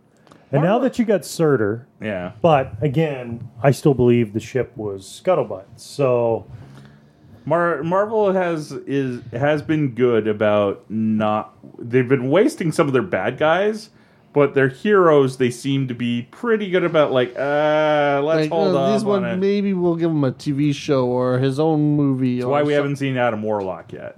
Because Yeah. James Gunn's dying to put him in a Guardians movie, but just Guardians hasn't 3. figured out how to do it. Like Yeah. they've hinted at it twice now, and at the end of 2, it's strongly hinted at it. If he's not in 3, I'm sure James Gunn's going to be very unhappy about Which that. one is Adam Warlock again? he was in the Yellow Chrysalis. skins, and he's He's in the big egg. Unless he shows up in either the end of Infinity War or in Avengers 4. Because yeah. if you want to follow the comic book, they got to get the Infinity Gauntlet. Could be, but off they're of all. Thanos. It depends because they're introducing Captain Marvel in the next movie too, right? You don't want to Yeah, she's an Avengers. start throwing every new character in there. You want to get one or two to get that good baseline down, so people know who they And are. they're going to be for showing solo Thanos' movies. cabal. They're going to be all new characters that have to be introduced. Yeah, but Yeah. slightly introduced. Adam Warlock makes sense. Yeah, but you also Like- got to give him more of an introduction if He's you're not gonna even do it around yet. that way. Yeah, It depends if you want to follow the comic book or not. Yeah, but I don't think they are. That's why it's not called Infinity Gauntlet anymore, right? Yeah. So from a future Thor movie, what I think we should see is the God Bomb story arc the God Bomb story. Arc. or God Killer, whatever the hell. Jason The Aaron's, Jason Aaron's stuff. Aaron's run. Because where you have young Viking era Thor, modern Thor, and Odin Thor, all like with 3 different kind of stories going on at the same time that they all end up crossing together to save the day in the future. From There was this. a couple minutes there where I thought Thor was going to lose an arm. Like there's one scene in particular, I think with the Hulk, where I'm like, shit, he loses an arm in this movie.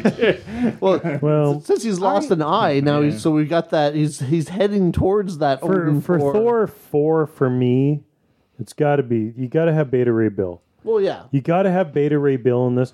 As far as God Bomb, God Butcher, What's it? A future one. Like that could be a down the road because then you can do, that what you do is you have him and his 2 brothers, and they all play Thors from the different time frames. And the Hemsworth family has a really good Christmas that year. Okay, Kevin, you've got an idea? I don't think there's going to be any more Thor movies. You don't think so? No. I don't think there's This going to one be did any more really Iron Man well, movies. though. It did. And I don't think there's going to be any more Captain America movies with these guys. There could be a that is reboot very valid eventually, point. but we don't know anything.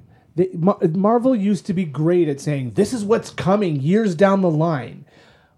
They've stopped. They've stopped telling us anything. And that's because they've got to retool their entire... Because there's a lot of contracts that are going to be up, and there's going to be characters they wipe off the board. Yeah. And someone like Robert Downey Jr., yeah, the guy's 50 years old. I think that's the one I would argue they're going to keep around. I think so. Because I think he will, as long as he doesn't have to do a full Iron Man movie, I think he'll show up for whatever they want to pay him, because he is really thankful to them, because, like, that was the rebirth of Robert Downey Jr. Iron Man, nobody wanted to hire the guy because no insurance company wanted to pay for him. I would not be surprised to see Riri Williams in an Iron Man movie and Tony Stark being like her mentor. Yeah, sort of a Batman Beyond kind of setup. Yeah, they can't completely get rid of Tony Stark because he's basically bankrolling the Avengers. And Spider-Man. And that's how they explain a lot of these guys getting their new tech, and it's like, Stark did it. He's It's the all character Stark. that, like, with Kevin's scenario, you can age him. Like, he doesn't have to be, like, Captain America to a certain extent. Once he starts getting older, you have to start finding reasons for why he's getting older. It's the Data scenario to a lesser extent. Thor's a god, Odin got old. So. I don't think the Chris's, Evans and Hemsworth, want to play these characters forever. No, I think after Avengers 3, they might be out. I have gone on record numerous times saying I don't think Cap makes it out of one of these movies. And Avengers 4, I don't know which one it is, but one of them he ends up being. We're going to get like a new Avengers lineup in Avengers 4. And hopefully it will include Squirrel Girl. No, because she's on television. Yeah. Aww. She's in a different department. But it'll have Ant-Man and the Wasp. It'll have Vision and Scarlet Witch. Sebastian Stan's still a fairly young guy. You can throw Bucky into that cap suit. Or you throw Falcon into the cap suit. Mm-hmm. Sam Wilson's been Captain America for the last three That's also years. very true. But you have to understand... comic book logic is different from movie logic, though, so you have to have a really clear reason why that happens. Yeah. Otherwise, you confuse the people like me who have not seen read the comic book, but I think it would make more sense if you're going to replace Cap, you replace him with Bucky. It made sense in the comics in the with movie Ed universe. Brubaker. It makes more sense. You're right. Yep. Just because I think even in the comics, I'm not a big fan. I'd rather have Sam Wilson as the Falcon than Sam Wilson as Captain America. But I don't think in the movie universe you'd be able to still call him Captain America because everybody would be like, that's not Captain America. Yeah. But no, if you kill him off and put another guy in the suit, like you do a definitive death. Like there's a body with a gaping wound and I think he disintegrates. Yeah. No, disintegrates, then there's no body. Then he's like, well, that's like Red Skull and shit. So yeah, because we don't know we haven't heard about any it's releases really hard to predict. After Avengers 3 or Avengers 4, I don't think anyone's safe. And I don't think we're going to get another Thor movie. It's a very strong possibility that we don't. Other than the only thing that makes me think different is that this one made money. This one did pretty good. And everybody involved seems very happy with it. I have serious thoughts. We're going to get a Thor 4. We probably won't get another Captain America movie. Is that your alarm? Why would my alarm be going off? Or is it a phone? Hang we on. hear music I'll be right off in back. the It might be background. my phone. You were saying, Ed? Well, I think we'll get a Thor 4. Beyond that, I don't know. I don't think we'll get another Captain America movie unless it's recast with Sebastian Stan as Captain America. Yeah. I'm actually questioning some of them that whether we'll bother getting a Doctor Strange 2. Like, it did very well, and Benedict Cumberbatch seems to be rather happy with it. But at the same time, it's like, well, where does that fit in with everything else? Guess we'll see at the end of next summer. Yeah. So next up is Black Panther. Yep. Infinity War. And Ant-Man and Wasp. Ant-Man and Wasp. Whatever Avengers 4 is. Yeah, Avengers 4, Untitled Avengers. And then Captain Marvel. And then Captain Marvel. And Spider-Man Homecoming, too. And so after Captain Marvel, we really don't know anything they've got set up. Because Captain Marvel's taking place in the 90s anyways. Yeah, so who knows and what they were the hell saying that has that to do with anything. Spider-Man is supposed to be setting the tone for the next phase. Because it's the first one after the Avengers. Did so you read the news today of the Probably new not. Spider-Man spin-off that has been oh announced? yes, Mobius the Vampire is getting his own movie. Yeah. that's a Fuck. yeah. Way to go, Sony. Maybe he's going to sparkle. We can only hope. We can't. I love the design of that character, even the cheesy 70s look that he had. I like what they have the designs of him in the last couple years. I just don't understand why and how you're planning a spin-off from Spider-Man with this character that, you know, we haven't even gotten to the meat of Spider-Man yet. You're pulling a DC here, Sony. Well, and like Morbius to me isn't a very great character, anyways. I would never suggest he would hold his own. Like to me, the only thing that Morbius had anything to do with Spider-Man was is the cartoon. No, I'm talking the older comic when Spider-Man had 6 arms. Yeah, his first appearance, or Mobius's first appearances in that book. He was in the '90s Fox cartoon. Yeah, a few times too. It's just, you know, okay, so we got our first Spider-Man movie. It's really good. Everybody likes it. Yay! Now we're gonna do Venom. We're gonna do Venom. Huh? We haven't done Spider-Man 2, so okay, we'll write that in the Spider-Man 2. No, we're gonna do that first. People love Venom. Don't worry, it'll work. And what about this vampire guy? Oh, you mean Blade? No, the other vampire guy. Dracula? No, the other vampire guy. Mobius? Yeah, that's that him. guy. Let's make a movie out of him and connect it to Spider-Man. Well, what about that? Okay, we can put that into Spider-Man 2. No. On his own. Fuck. And what about that Black Cat movie we had planned? Oh, shit. I forgot And completely with Silver- about Black that. Silver Cat and Sable? Silver Sable, yeah. Yeah, it's just Oh, Sony. Sony. taking your DC pills. Well, everybody wants to jump on the superhero band. I know, but just do it right. Do it slowly. DC even seems to be learning from their earlier mistakes. Why is Sony threatening to repeat them? Because they can do it right. To me, I remember We don't need long time Marvel. ago, Mobius was going to be part of the Blade franchise. Oh, yeah? Because New Line had picked up the rights for him at the same time that they had picked up Blade. And David Goyer was all keen to write. Like, I think it's one of the he's one of those characters that kind of like Adam Warlock. Like, he was written into 2, they wrote him out. Was written into 3, wrote him out.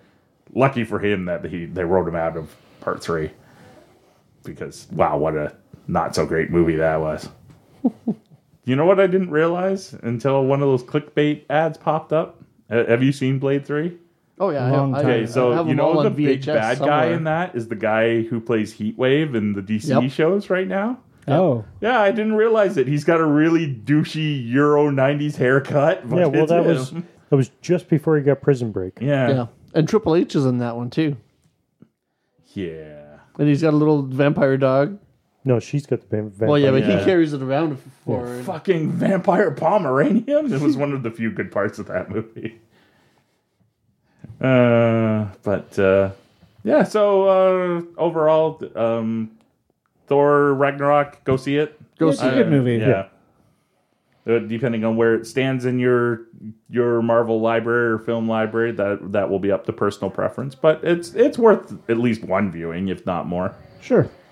And next up on the superhero wheel, Justice League. Justice League. We're going to see it Thursday. Yep. Yep. Justice League might end up surprising me because I'm going in with really low expectations. Yeah. So, It's at least I hear it's not as long as it was originally planned to be. It starts at 7:30, and the second screening is at 10:30.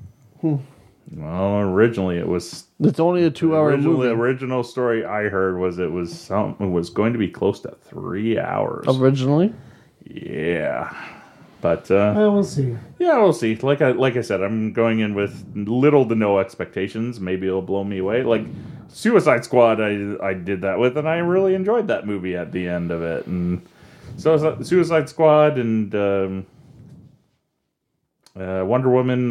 Wonder Woman, I went in with slightly higher expectations, but that's still in my run-in for movie of the. One of your favorite movie of the year. Yep. Probably not going to make it. But it's in my top 5. Despite what I may think of Batman vs Superman, it did do really good box office. Yeah. It did not do Avengers numbers, which I think is honestly that's part of the problem with the film industry. Is everybody's trying to do $1 billion? Yeah, it's like be happy with profit. Yeah. Like you made a shit ton of money on this movie.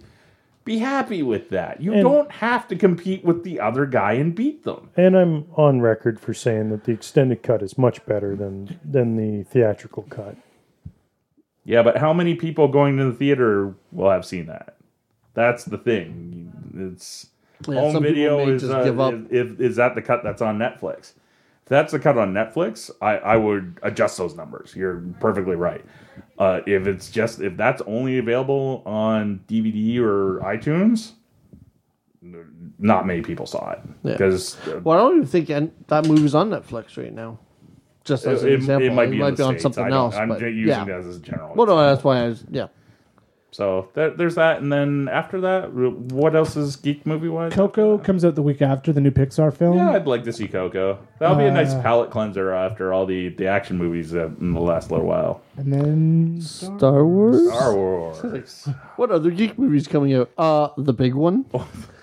To be fair, even the movie theaters are doing like the little reverse of that, because when Ed and Ryan and I went and saw Thor with the pre-movie show had this thing for Star Wars, and then at the end of it is this thing comes up. It's like you can see Daisy Ridley next in Star Wars: The Last Jedi. And I turned to Ed and I'm like, "Isn't she in that Murder on the Orient Express movie?" And Ed's like, "Yeah, she is." I'm like, "Doesn't that come out next week?" And he's like, "Yeah, it does." Which in that movie looks really good. I saw it. Yeah, actually, let's get a mini review off of Kevin on that. I quite enjoyed Murder on the Orient Express. Yeah. So it's a Branagh movie starring Branagh. This is his money featuring movie, though. Branagh. Yeah. It's all about Kenneth Branagh. Everybody else, the parts are good, but they're not huge because there's 12 suspects and they all sort of get equal time. I love the casting of it. I thought it was really fun. Everybody in the movie seems to be having a really good time playing these sort of murder mystery archetype characters. I had read the book. Now, I read the book years ago, and in the back of my head, I kept thinking, I know who the killer is. Let me see how they make it work. As opposed to trying to figure out the mystery as it went along, I was trying to remember how the whole thing came together. Yeah. So I won't spoil it if you haven't never read Murder on the Orient Express. Yeah, it's an you're the 80-year-old only one book. who's seen the movie. So. It's an 80-year-old book. You have read it? Or No, I've never. That's me. I have never read it. Balleur did it. So, yeah. So That's more Clouseau than Poirot. Yeah, still a good detective. Poirot is Belgian, and he's very proud of being Belgian, and he likes his eggs to be perfect. They set up a sequel, like another Poirot film by the end. How many books are? There's about 25. Yeah, Well, and there used to be a friggin' TV show. Yeah, but that doesn't mean anything. They can always. There's about invent stories for 25, TV. and they start with a different. Like, I can't remember if the. Like I said, it's been 30 years since I read the book, so I don't know if the way this movie started was the same as the book, but it felt like another Poirot story had been sort of co-opted to be the kickoff for this film. But the locations are gorgeous, the special effects are good. and everybody seems to be having a great time in this movie. I do want to see Especially Michelle Pfeiffer and Judi Dench. They're just. I love my superhero movies and the sci-fi movies and stuff like that. But I like movies in general. I like going to the theater and seeing something good. And every once in a while, that's why like Coco is a prime example. Like, there's a palate cleanser there a little bit right before Star Wars, and and we get less and less of those these days. It's a lot of which it's for me it's a catch-22. I want these franchises, but I also want something else. Yeah. I want these franchises, but I want Baby Driver. Yeah. Well, I'm going to be gone for Last Jedi. Oh, you're not going to be in the country? I'll be in the country. I'll just be in the West Coast. They have movie theaters on the West Coast. Well, I know, but I have to go see it by myself. Yeah, you won't be seeing it with friends. So on the road again. It'll be on the road. I'll be in Alberta when Last Jedi comes out. Okay, I'm back. What I miss? Are you heading to Vancouver at all? My mini review of Murder on the Orient Express. I saw. Have you seen that video of that toy store that Kevin Smith went into while he was filming Flash? No. It looks like even if you're going to not buy anything, it just looks like an astounding store to go through. But I hate Vancouver. Anyways, now that Jen has returned, Hello.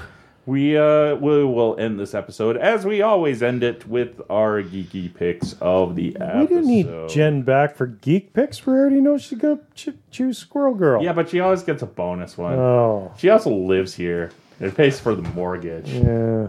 Help pay for this equipment. So. Oh shit! Okay, we're not doing geek picks. We're doing one other thing that I completely forgot about. I was gonna make that my geek pick if we didn't talk about it. I figured we were waiting for Jen to come back to talk about where we went yesterday. Yeah. So yesterday, before this recording, you probably saw our pictures on social media. Yep. There. Did we post any to the? Yep. I posted the video I made of my little slideshow montage. So we went to the Art Gallery of Ontario, which is located in Toronto, Ontario, Canada, to see the Guillermo del Toro. What's the official name of it? The Bleak House exhibit. Living with Monsters. Living with Monsters. If you know a fair amount about Del Toro, you know he is a collector of stuff that he uses it as kind of an imagination springboard. He kind of terms it. It's stuff he has always gotten into. Inspiration and so he is rich enough and has enough stuff that he built a house beside his house where his stuff lives. Hashtag life goals. Yeah. Where he goes and he writes and works on various projects and stuff and keeps all his collectibles and neat little things. So as part of that, he is helped put together a museum exhibit that has some of these things in it. It's not the whole house, but there's a lot of cool shit. oh yeah, yeah. Between the props from his movies, just the artwork that he owns. I thought the most impressive things in the exhibit are the maquettes, the life-size maquettes of the various characters. Oh, yeah. Like the Fawn Pale from Man Pan's and Labyrinth. the Fawn and all the characters from Crimson Peak. And then, like, literary characters, literary authors. There's a life-size Edgar Allan Poe waxwork. And H.P. Lovecraft. too. Yeah. Those are sort of the things that stand out as you visit the exhibit. Oh, the Death from Hellboy 2, Angel of Death. Yeah, she's pretty Love amazing. that It's one. an amazing design. Yeah, Love that one. And like for me, it was really cool because he has allowed part of his original art collection to be part of this exhibit. So there's original Hellboy pages in there. There are original paintings by Wayne Barlow. There's the Richard Corbin artwork in there. There's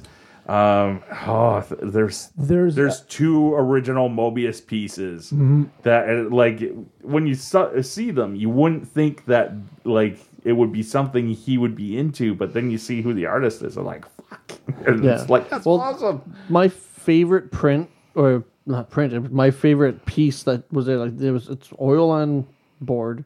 It was his name's Ivan Earl. Thank you. I was just saying I'm going to butcher this, but thank you. White Rock. Yeah. That piece right at the very, very end. The colors on it just. But that was the same artist that did the original art for Sleeping Beauty. Yeah, the He designed concept. Sleeping Beauty. Yeah. Oh, so gorgeous. I shouldn't have been surprised, but I loved the amount of Disney references in He's it. into the dark darker Disney. side of Disney. There were original art pieces from Fantasia. Yes. There was a model of the skeleton in the pirate's bed from Pirates of the Caribbean, the ride at Disneyland. Yeah. There was Haunted Mansion stuff. There was the original sketches from Sleeping Beauty and the background paintings. Just amazing, amazing Disney collectibles as well. Yeah, Sleeping Beauty's always been one of my favorites. So I was like, oh my gosh, I love this. There, the one neat thing that I caught that I really thought was cool is it was a painting. I'm like, oh, that kind of looks like the landscape from Aliens. And sure enough, it's one of James Cameron's pitch pieces because James Cameron's actually a fairly good artist. There was some original Geiger stuff in there too. Yeah, but like this was, it was a landscape, and it was what Cameron used to pitch that, like, hey, let me do this movie. I can do it good, and he did that for that and Terminator. If you look around for Terminator, there is paintings of Lance Henriksen as the Terminator because that's who he originally wanted. Oh, really? And I think there's one out there of O.J. Simpson because that's who the studio wanted. He's like, fuck, I guess. And well, this is kind of what it would look like. But it was neat to see that, like, that's in there. And there's like huge Frankenstein head sculpture and a mock-up of in this, he calls it the Bleak House. He has a writing imagination room where it rains all the time. Oh, the it rain, has a yeah. big rain effect. What was it you called it, Jen? Hashtag life goals? Yeah. It's like, to be that rich and have that kind of freedom, dude. Like, you know what helps me write my stuff? Rain. I'm just going to have a room where it rains outside all the time, even when it's not. If you do go to the exhibit, download the AGO's app because the audio tour is narrated by Del Toro. There's 10 pieces throughout the exhibit, major pieces, where you stop and hit play and listen to him talk about his influences, and those ranged from Frankenstein. He's got a huge Frankenstein collection. Yeah. He talks about the Pale Man and how that character came to be. There's a talk about how much he loves to put insects in his film. Yep. Starting with Kronos and in Mimic, although Mimic was more or less kind of taken away from him, from what I understand. But yeah, so it's fascinating. It's not too expensive. It's $25. It's a very large exhibit. It is. So, I mean, it is worth the money. It's not like you walk in and see like 5 things and then you're done. We wandered through for what, a good hour plus? It was almost 2 hours. Oh, yeah. if it wasn't as crowded, That's the one thing I was like, it's all these stupid people. But it's only there for a short time. Yeah. And then if there was nobody there, I could just beginning spend of January. hours just January looking at 7th. the stuff on the walls. That's why they do the timed entrances, Yeah. so that they limit the number of people who go through at a time. So. And then you also get the neat stuff like what's his name, the master from The Strain. Yeah. His gigantic coffin is in there, but it's kind of funny because it's like, yeah, that's a prop because it's like it's a very large wooden coffin and hand carved and everything, but it's only carved on 3 sides because the 4th side you don't see that on TV. Yeah. Why do it? The bottom is flat. Yeah, it's flat. I like black felt on it. But I enjoy seeing that side of movies. I was surprised to see because they had the suit of the woman from Pacific Rim. Yep. How tiny that suit? She's tiny. That woman would be and tiny. whoever was the actor who was in what's his name from Hellboy 2, the gas guy. Because that suit was tiny as well. Yeah, he was fairly small. Yeah, Brent commented, that'd be a really easy cosplay, except for the no head thing. And I'm like, oh yeah, because, removing your head. Basically, That's if you simple. can get kind of like a jumpsuit that looks like a diving suit, you can probably And remove your head. Suit. But worth the money going? Yeah. Oh yeah. I don't time. even consider myself to be a huge Del Toro fan or horror fan or anything like that. But it was still beautiful. Like, if you love that kind of aesthetic, the Gothic revival, the spooky macabre, it's definitely worth going. I'm a huge Del Toro fan. He's one of my favorite filmmakers. My only problem with him is it's the good and bad. He signs up for a million things and we don't see them. And I feel bad for him in other respects because some of his passion projects we've never seen.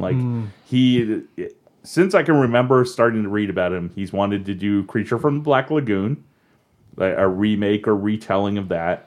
And he's wanted to do Mountains of Madness, the H.P. Lovecraft story. And the Lovecraft one has gotten close a couple times. In fact, in that exhibit, there's a zombie penguin that was part of the concept work that they did That for that thing was movie. creepy. But it's just I think of, was it called Crimson Peak? I think if that had done well, that Lovecraft movie of his would have got greenlit.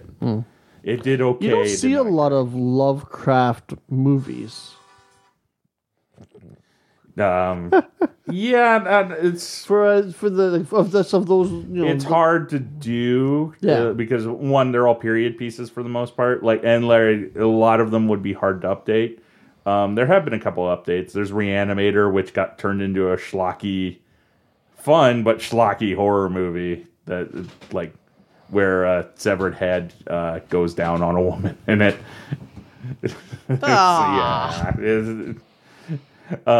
Weirdly enough, guy who directed that also directed Honey, I Shrunk the Kids.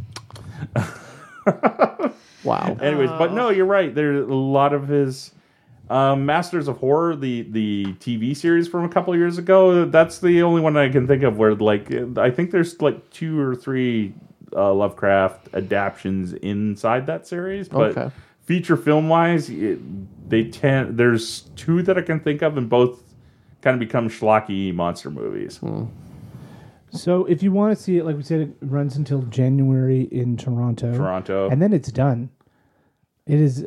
It's already been to Los Angeles and Minneapolis. Oh, it has been to Minneapolis, huh? And just reading about that, and the tour is done after because according to an interview he did with Screen Rant, he's going back to Mexico because he wants his shit back. I didn't think he lived in Mexico anymore. Well, this article was from a year ago. So well, he might now.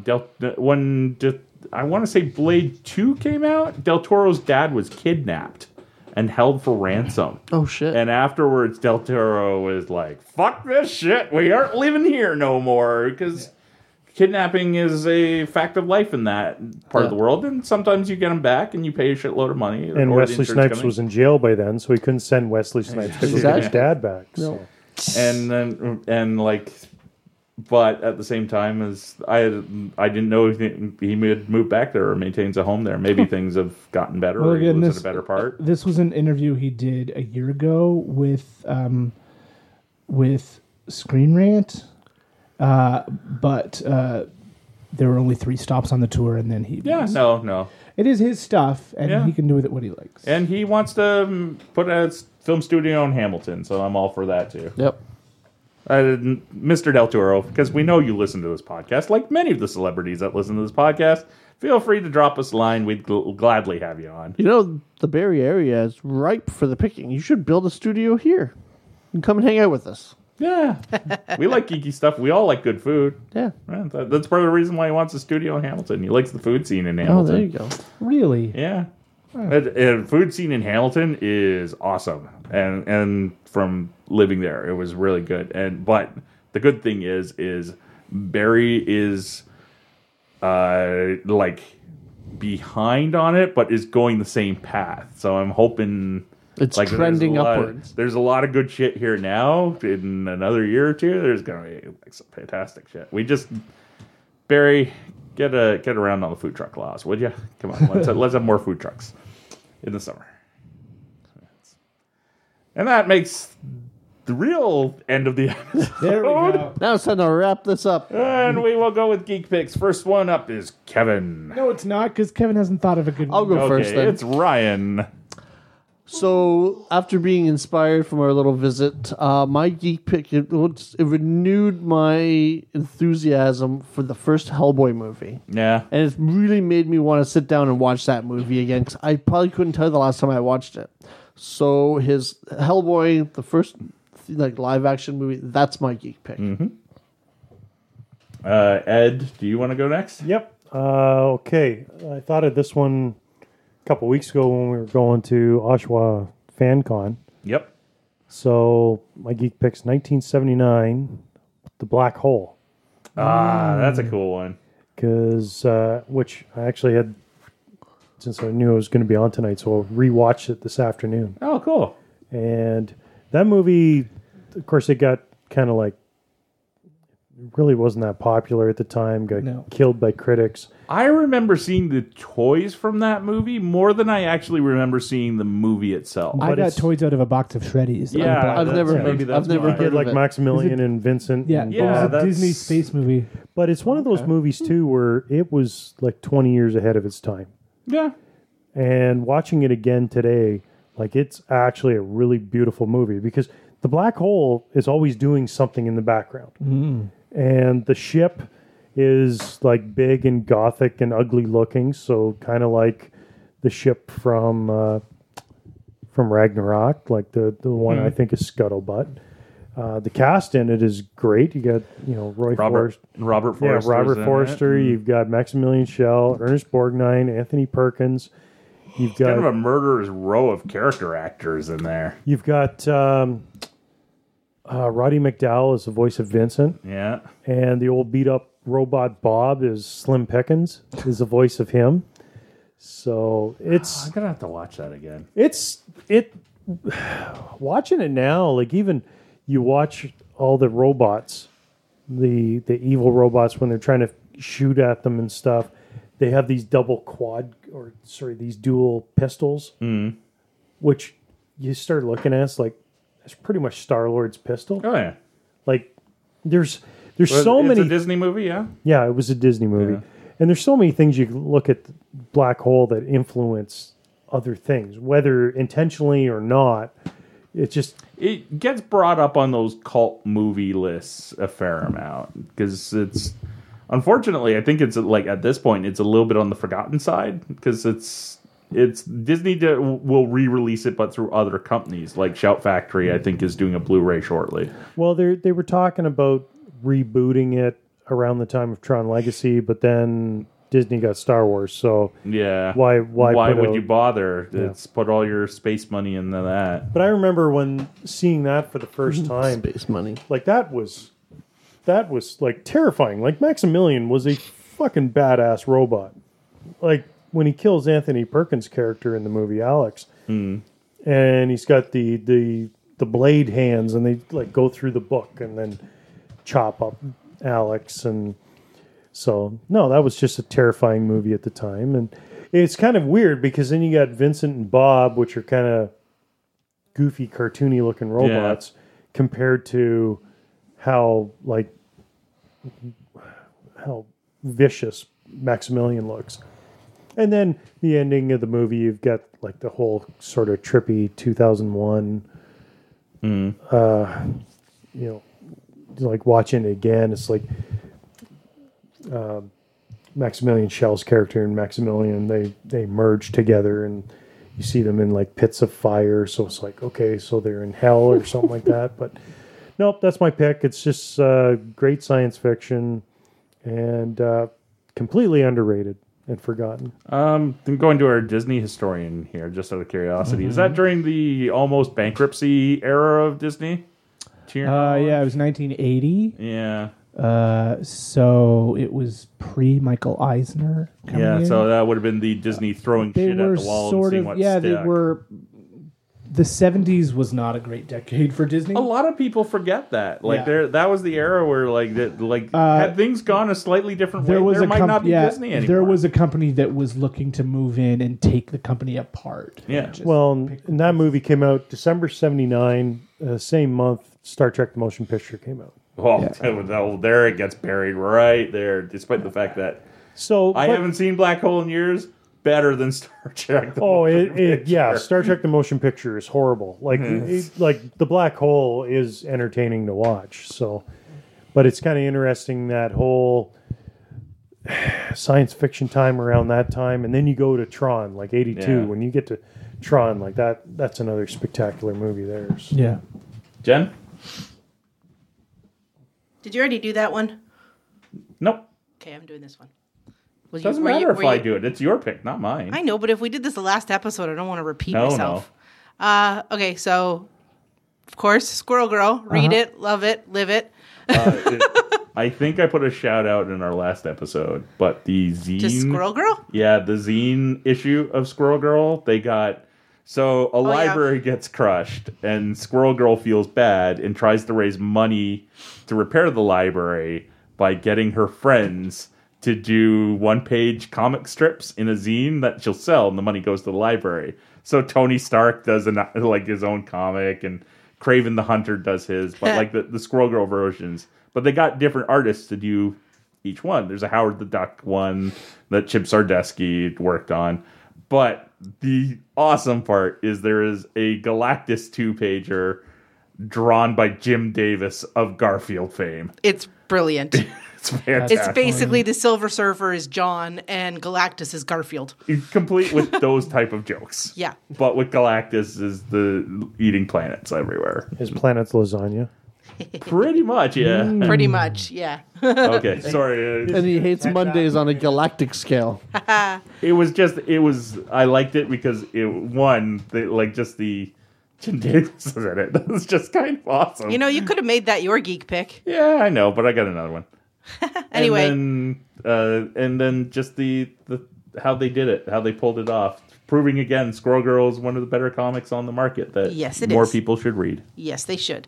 Anyway, so my other geek pick is a mockumentary that we saw on Netflix called What We Do in the Shadows. It's from 2014. Currently on Canadian Netflix.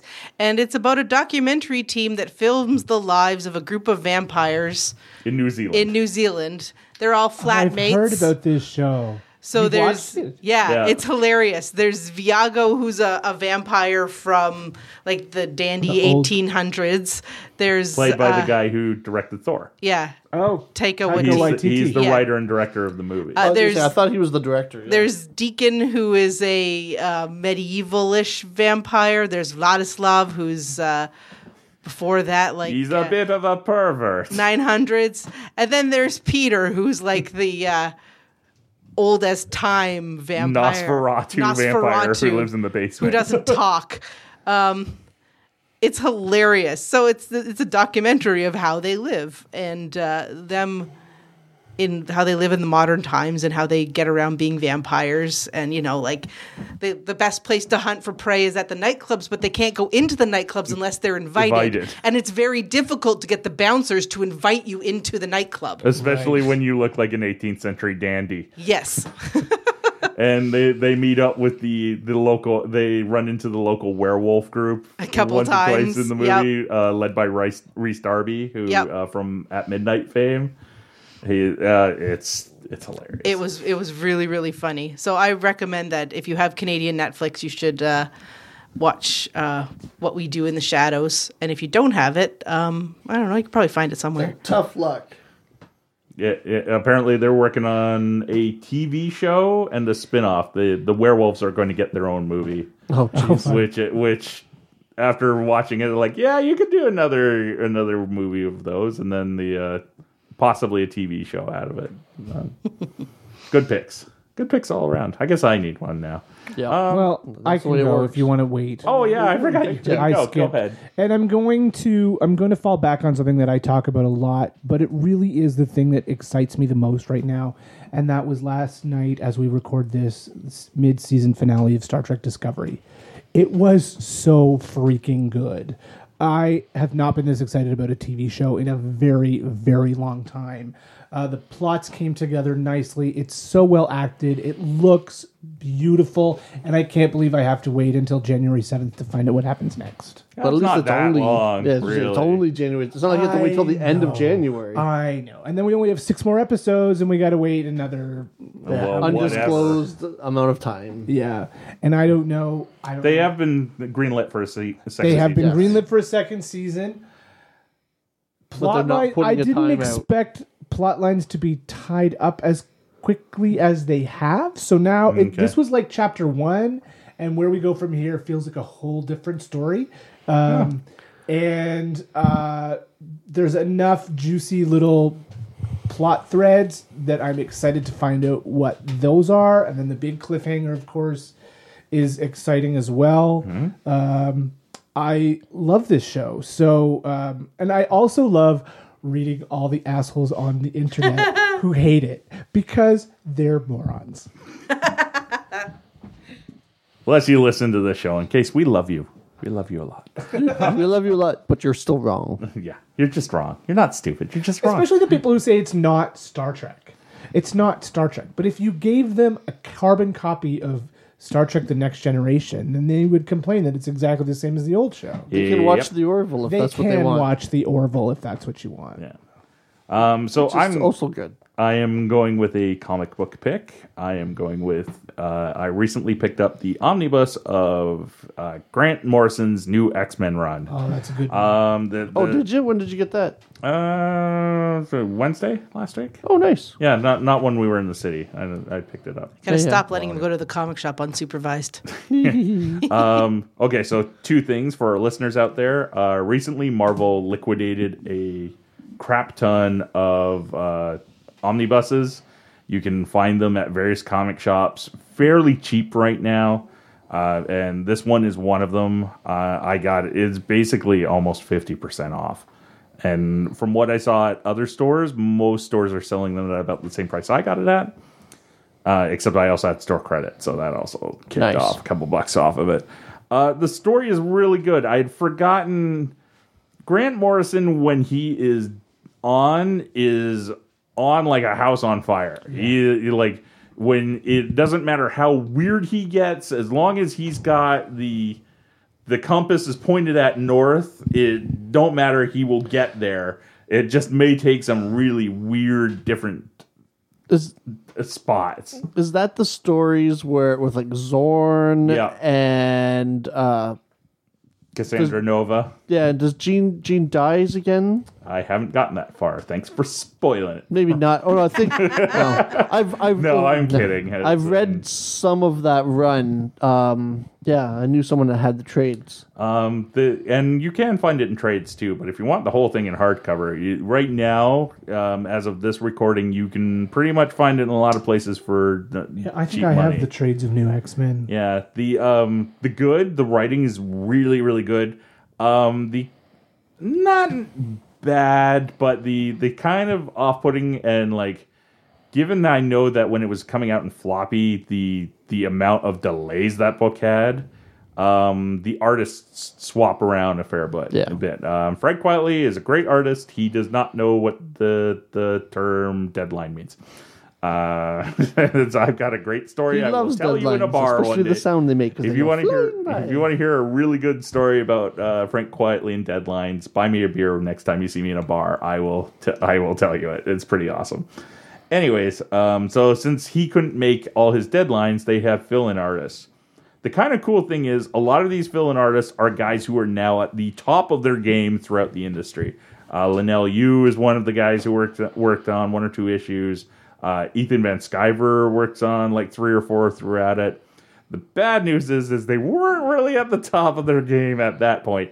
They were good, but they were brought on because they were good and fast. Like, Quietly can't get an issue done. Can you get it done? Sure. How much time do I have? 3 weeks. Oh, yes. So, and Igor Korty does a lot of it too. So the art style jumps around up until Mark Silvestri comes on later on in the book. But storyline wise, it's out there, but it has everything I love about X-Men. Well, this is when we start getting the leather outfits, right? Yeah. Yeah, that's the only thing I would say is That's everything Ryan loves about X-Men. No, but I'm just trying to remember what's. I'm trying to let people know what's going on. Where, These are key. Emma Frost became a. Yep, Emma Frost becomes part of the X-Men. She has a psychic affair with Cyclops. You have Spoilers. the secondary mutations on a couple characters. They bring back Sentinels. The Genosha is devastated. They go into space. There's like all that wrapped up in the well, I don't know if he was doing drugs, but I can only assume. Allegedly. Grant Morrison's or maybe residue from drugs he had done in the past, allegedly. But some of it's just really trippy stuff, but it just works, and it's so good. So Grant Morrison's New X-Men, you can find it in hardcover and trade in better comic shops near you. So that's it for this episode. Next episode, we will be back, and we will be talking about Justice League. Was it good, or do we want to poop all over it and only talk about it for 2 minutes? Only time will tell. To find out. And we should probably also talk about the holidays and geek picks for Christmas. Oh, we're going to do a Geek Pick for Christmas episode. We haven't finalized the full format, but it'll be similar to the Halloween episode, I think. Christmas stories from the past. Toys well, that'll be later. That'll be much later in December. Yeah, I don't think we get another episode in December, do we? We have to do the gift guide before Christmas. Otherwise, how are people going to know what to buy? We're going to sort it out. We're only in November now. Do you guys have your bad movies? I do. Did you have a bad movie picked yet? I don't know. I never looked up what it was called. Ryan. That was your only homework. I have a job. I worked today. Oh, so did I. And then my dad had surgery, so I was a little preoccupied. It was minor surgery. Okay, He's so... okay. It was we're going to announce this now, but we will put up the movie picks. I might do a little mini episode with everybody later just to put it up. We have decided for our 1 year anniversary, we are going to record a audio commentary track to a terrible movie. I have my terrible movie is already picked out. It is. So do I. Yeah, I am going with Miami Connection, which is think of Streets of Fire if it was made by somebody who couldn't make movies. Oh God! Please don't make me watch that again. I have chosen something that's not as bad as something else I could have chosen in the same franchise, but I think we should all watch the opus Superman 3. Oh, Superman 3. So that gives you an idea of what I would sit through that. I actually own that movie, so I would watch that. See, my pick is a movie that I turned off, so I don't want it to get picked because it's such a horrible movie. Which is? One of Adam Sandler's straight to Netflix, The Ridiculous Six. Oh, you asshole. No. I've got the worst one for you. Oh God, what do you have? Battlefield Earth. Well, that's too long. No. I've already sat through that once or twice. I got 12 minutes into it. Oh, see, I watched the whole thing. I took it back to Blockbuster. I took the VHS out and put the other VHS in to keep watching it. No, I took it back to Blockbuster after 12 minutes, and they said, "You only rented this 15 minutes ago." And I said, "I know. It's that bad." They said, "Would you like something else?" I said, "No, I really want Travolta to fuck me over and steal my money. I'm good." Okay, so I get to do my pick? Do you have a pick, Jen? What's your pick, Jen? So my pick isn't it's a terrible movie, but it's not terrible ha-ha so much as terrible infuriating. And that would be Troy with Brad Pitt. Oh, I hate that movie so much. Oh my God, me too. I've sat through that. If you want to hear me go on a really long, angry rant about Greek mythology and how that movie just takes it up the ass, forces it up the ass. I saw that movie at a drive-in with a bunch of friends, and I sat in the back seat, and I can distinctly remember saying to my friends in the front seat, I hate this movie. I went with the entire classics department. We were so excited that they did a movie of the Iliad because the Iliad doesn't usually get as much love as the Odyssey. We were like, yeah, it's Troy. It'll be awesome. And coming out, it was all like we had just been like in a war. We were shell shocked. We were like, what the fuck did we just watch? But that movie doesn't have 2 jokes about a donkey projectile shitting on people within the first 15 to 20 minutes of it. Brian, also I'm doesn't never going have- to talk to you again if you No. make me watch the Adam Sandler I don't want to movie. watch it. That's what I'm saying. Pick a different awful And also, it doesn't have synthetic kryptonite where one element is replaced by tar.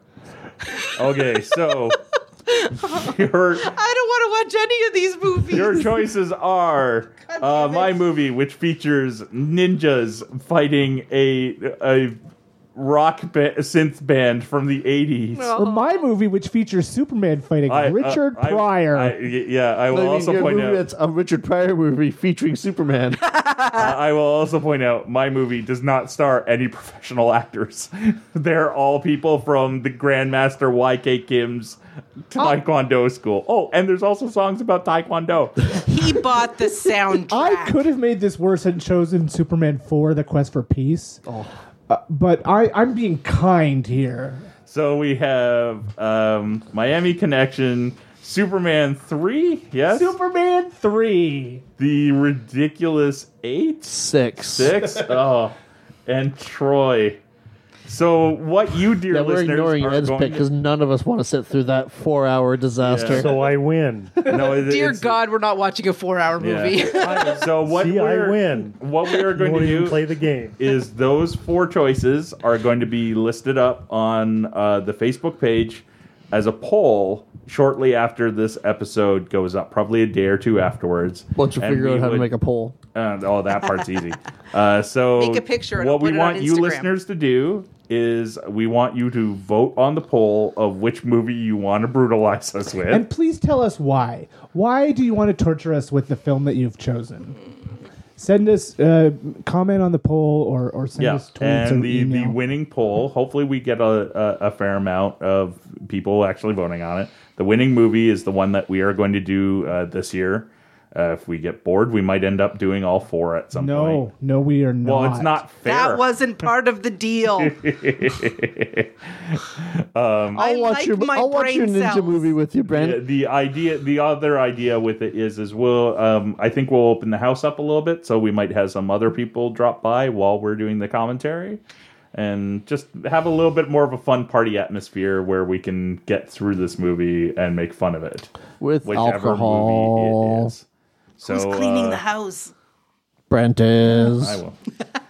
Anyways, so so that's the deal.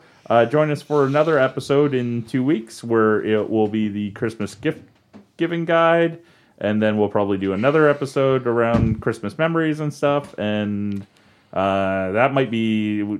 I imagine we're going to do a Star Wars special at some point. When's the torture? Is that not till January? That's in the new year. Oh, boy. Yeah, so we're going to be probably recording it shortly after We'll January. have but- one more recording in November and one, maybe 2 in December. Depending on Well, it depends on schedules because and holidays. Yeah, And I've got a couple extra things that I can throw up instead of a regular episode because we all want to enjoy the holidays a little bit before we ruin it with a very terrible movie.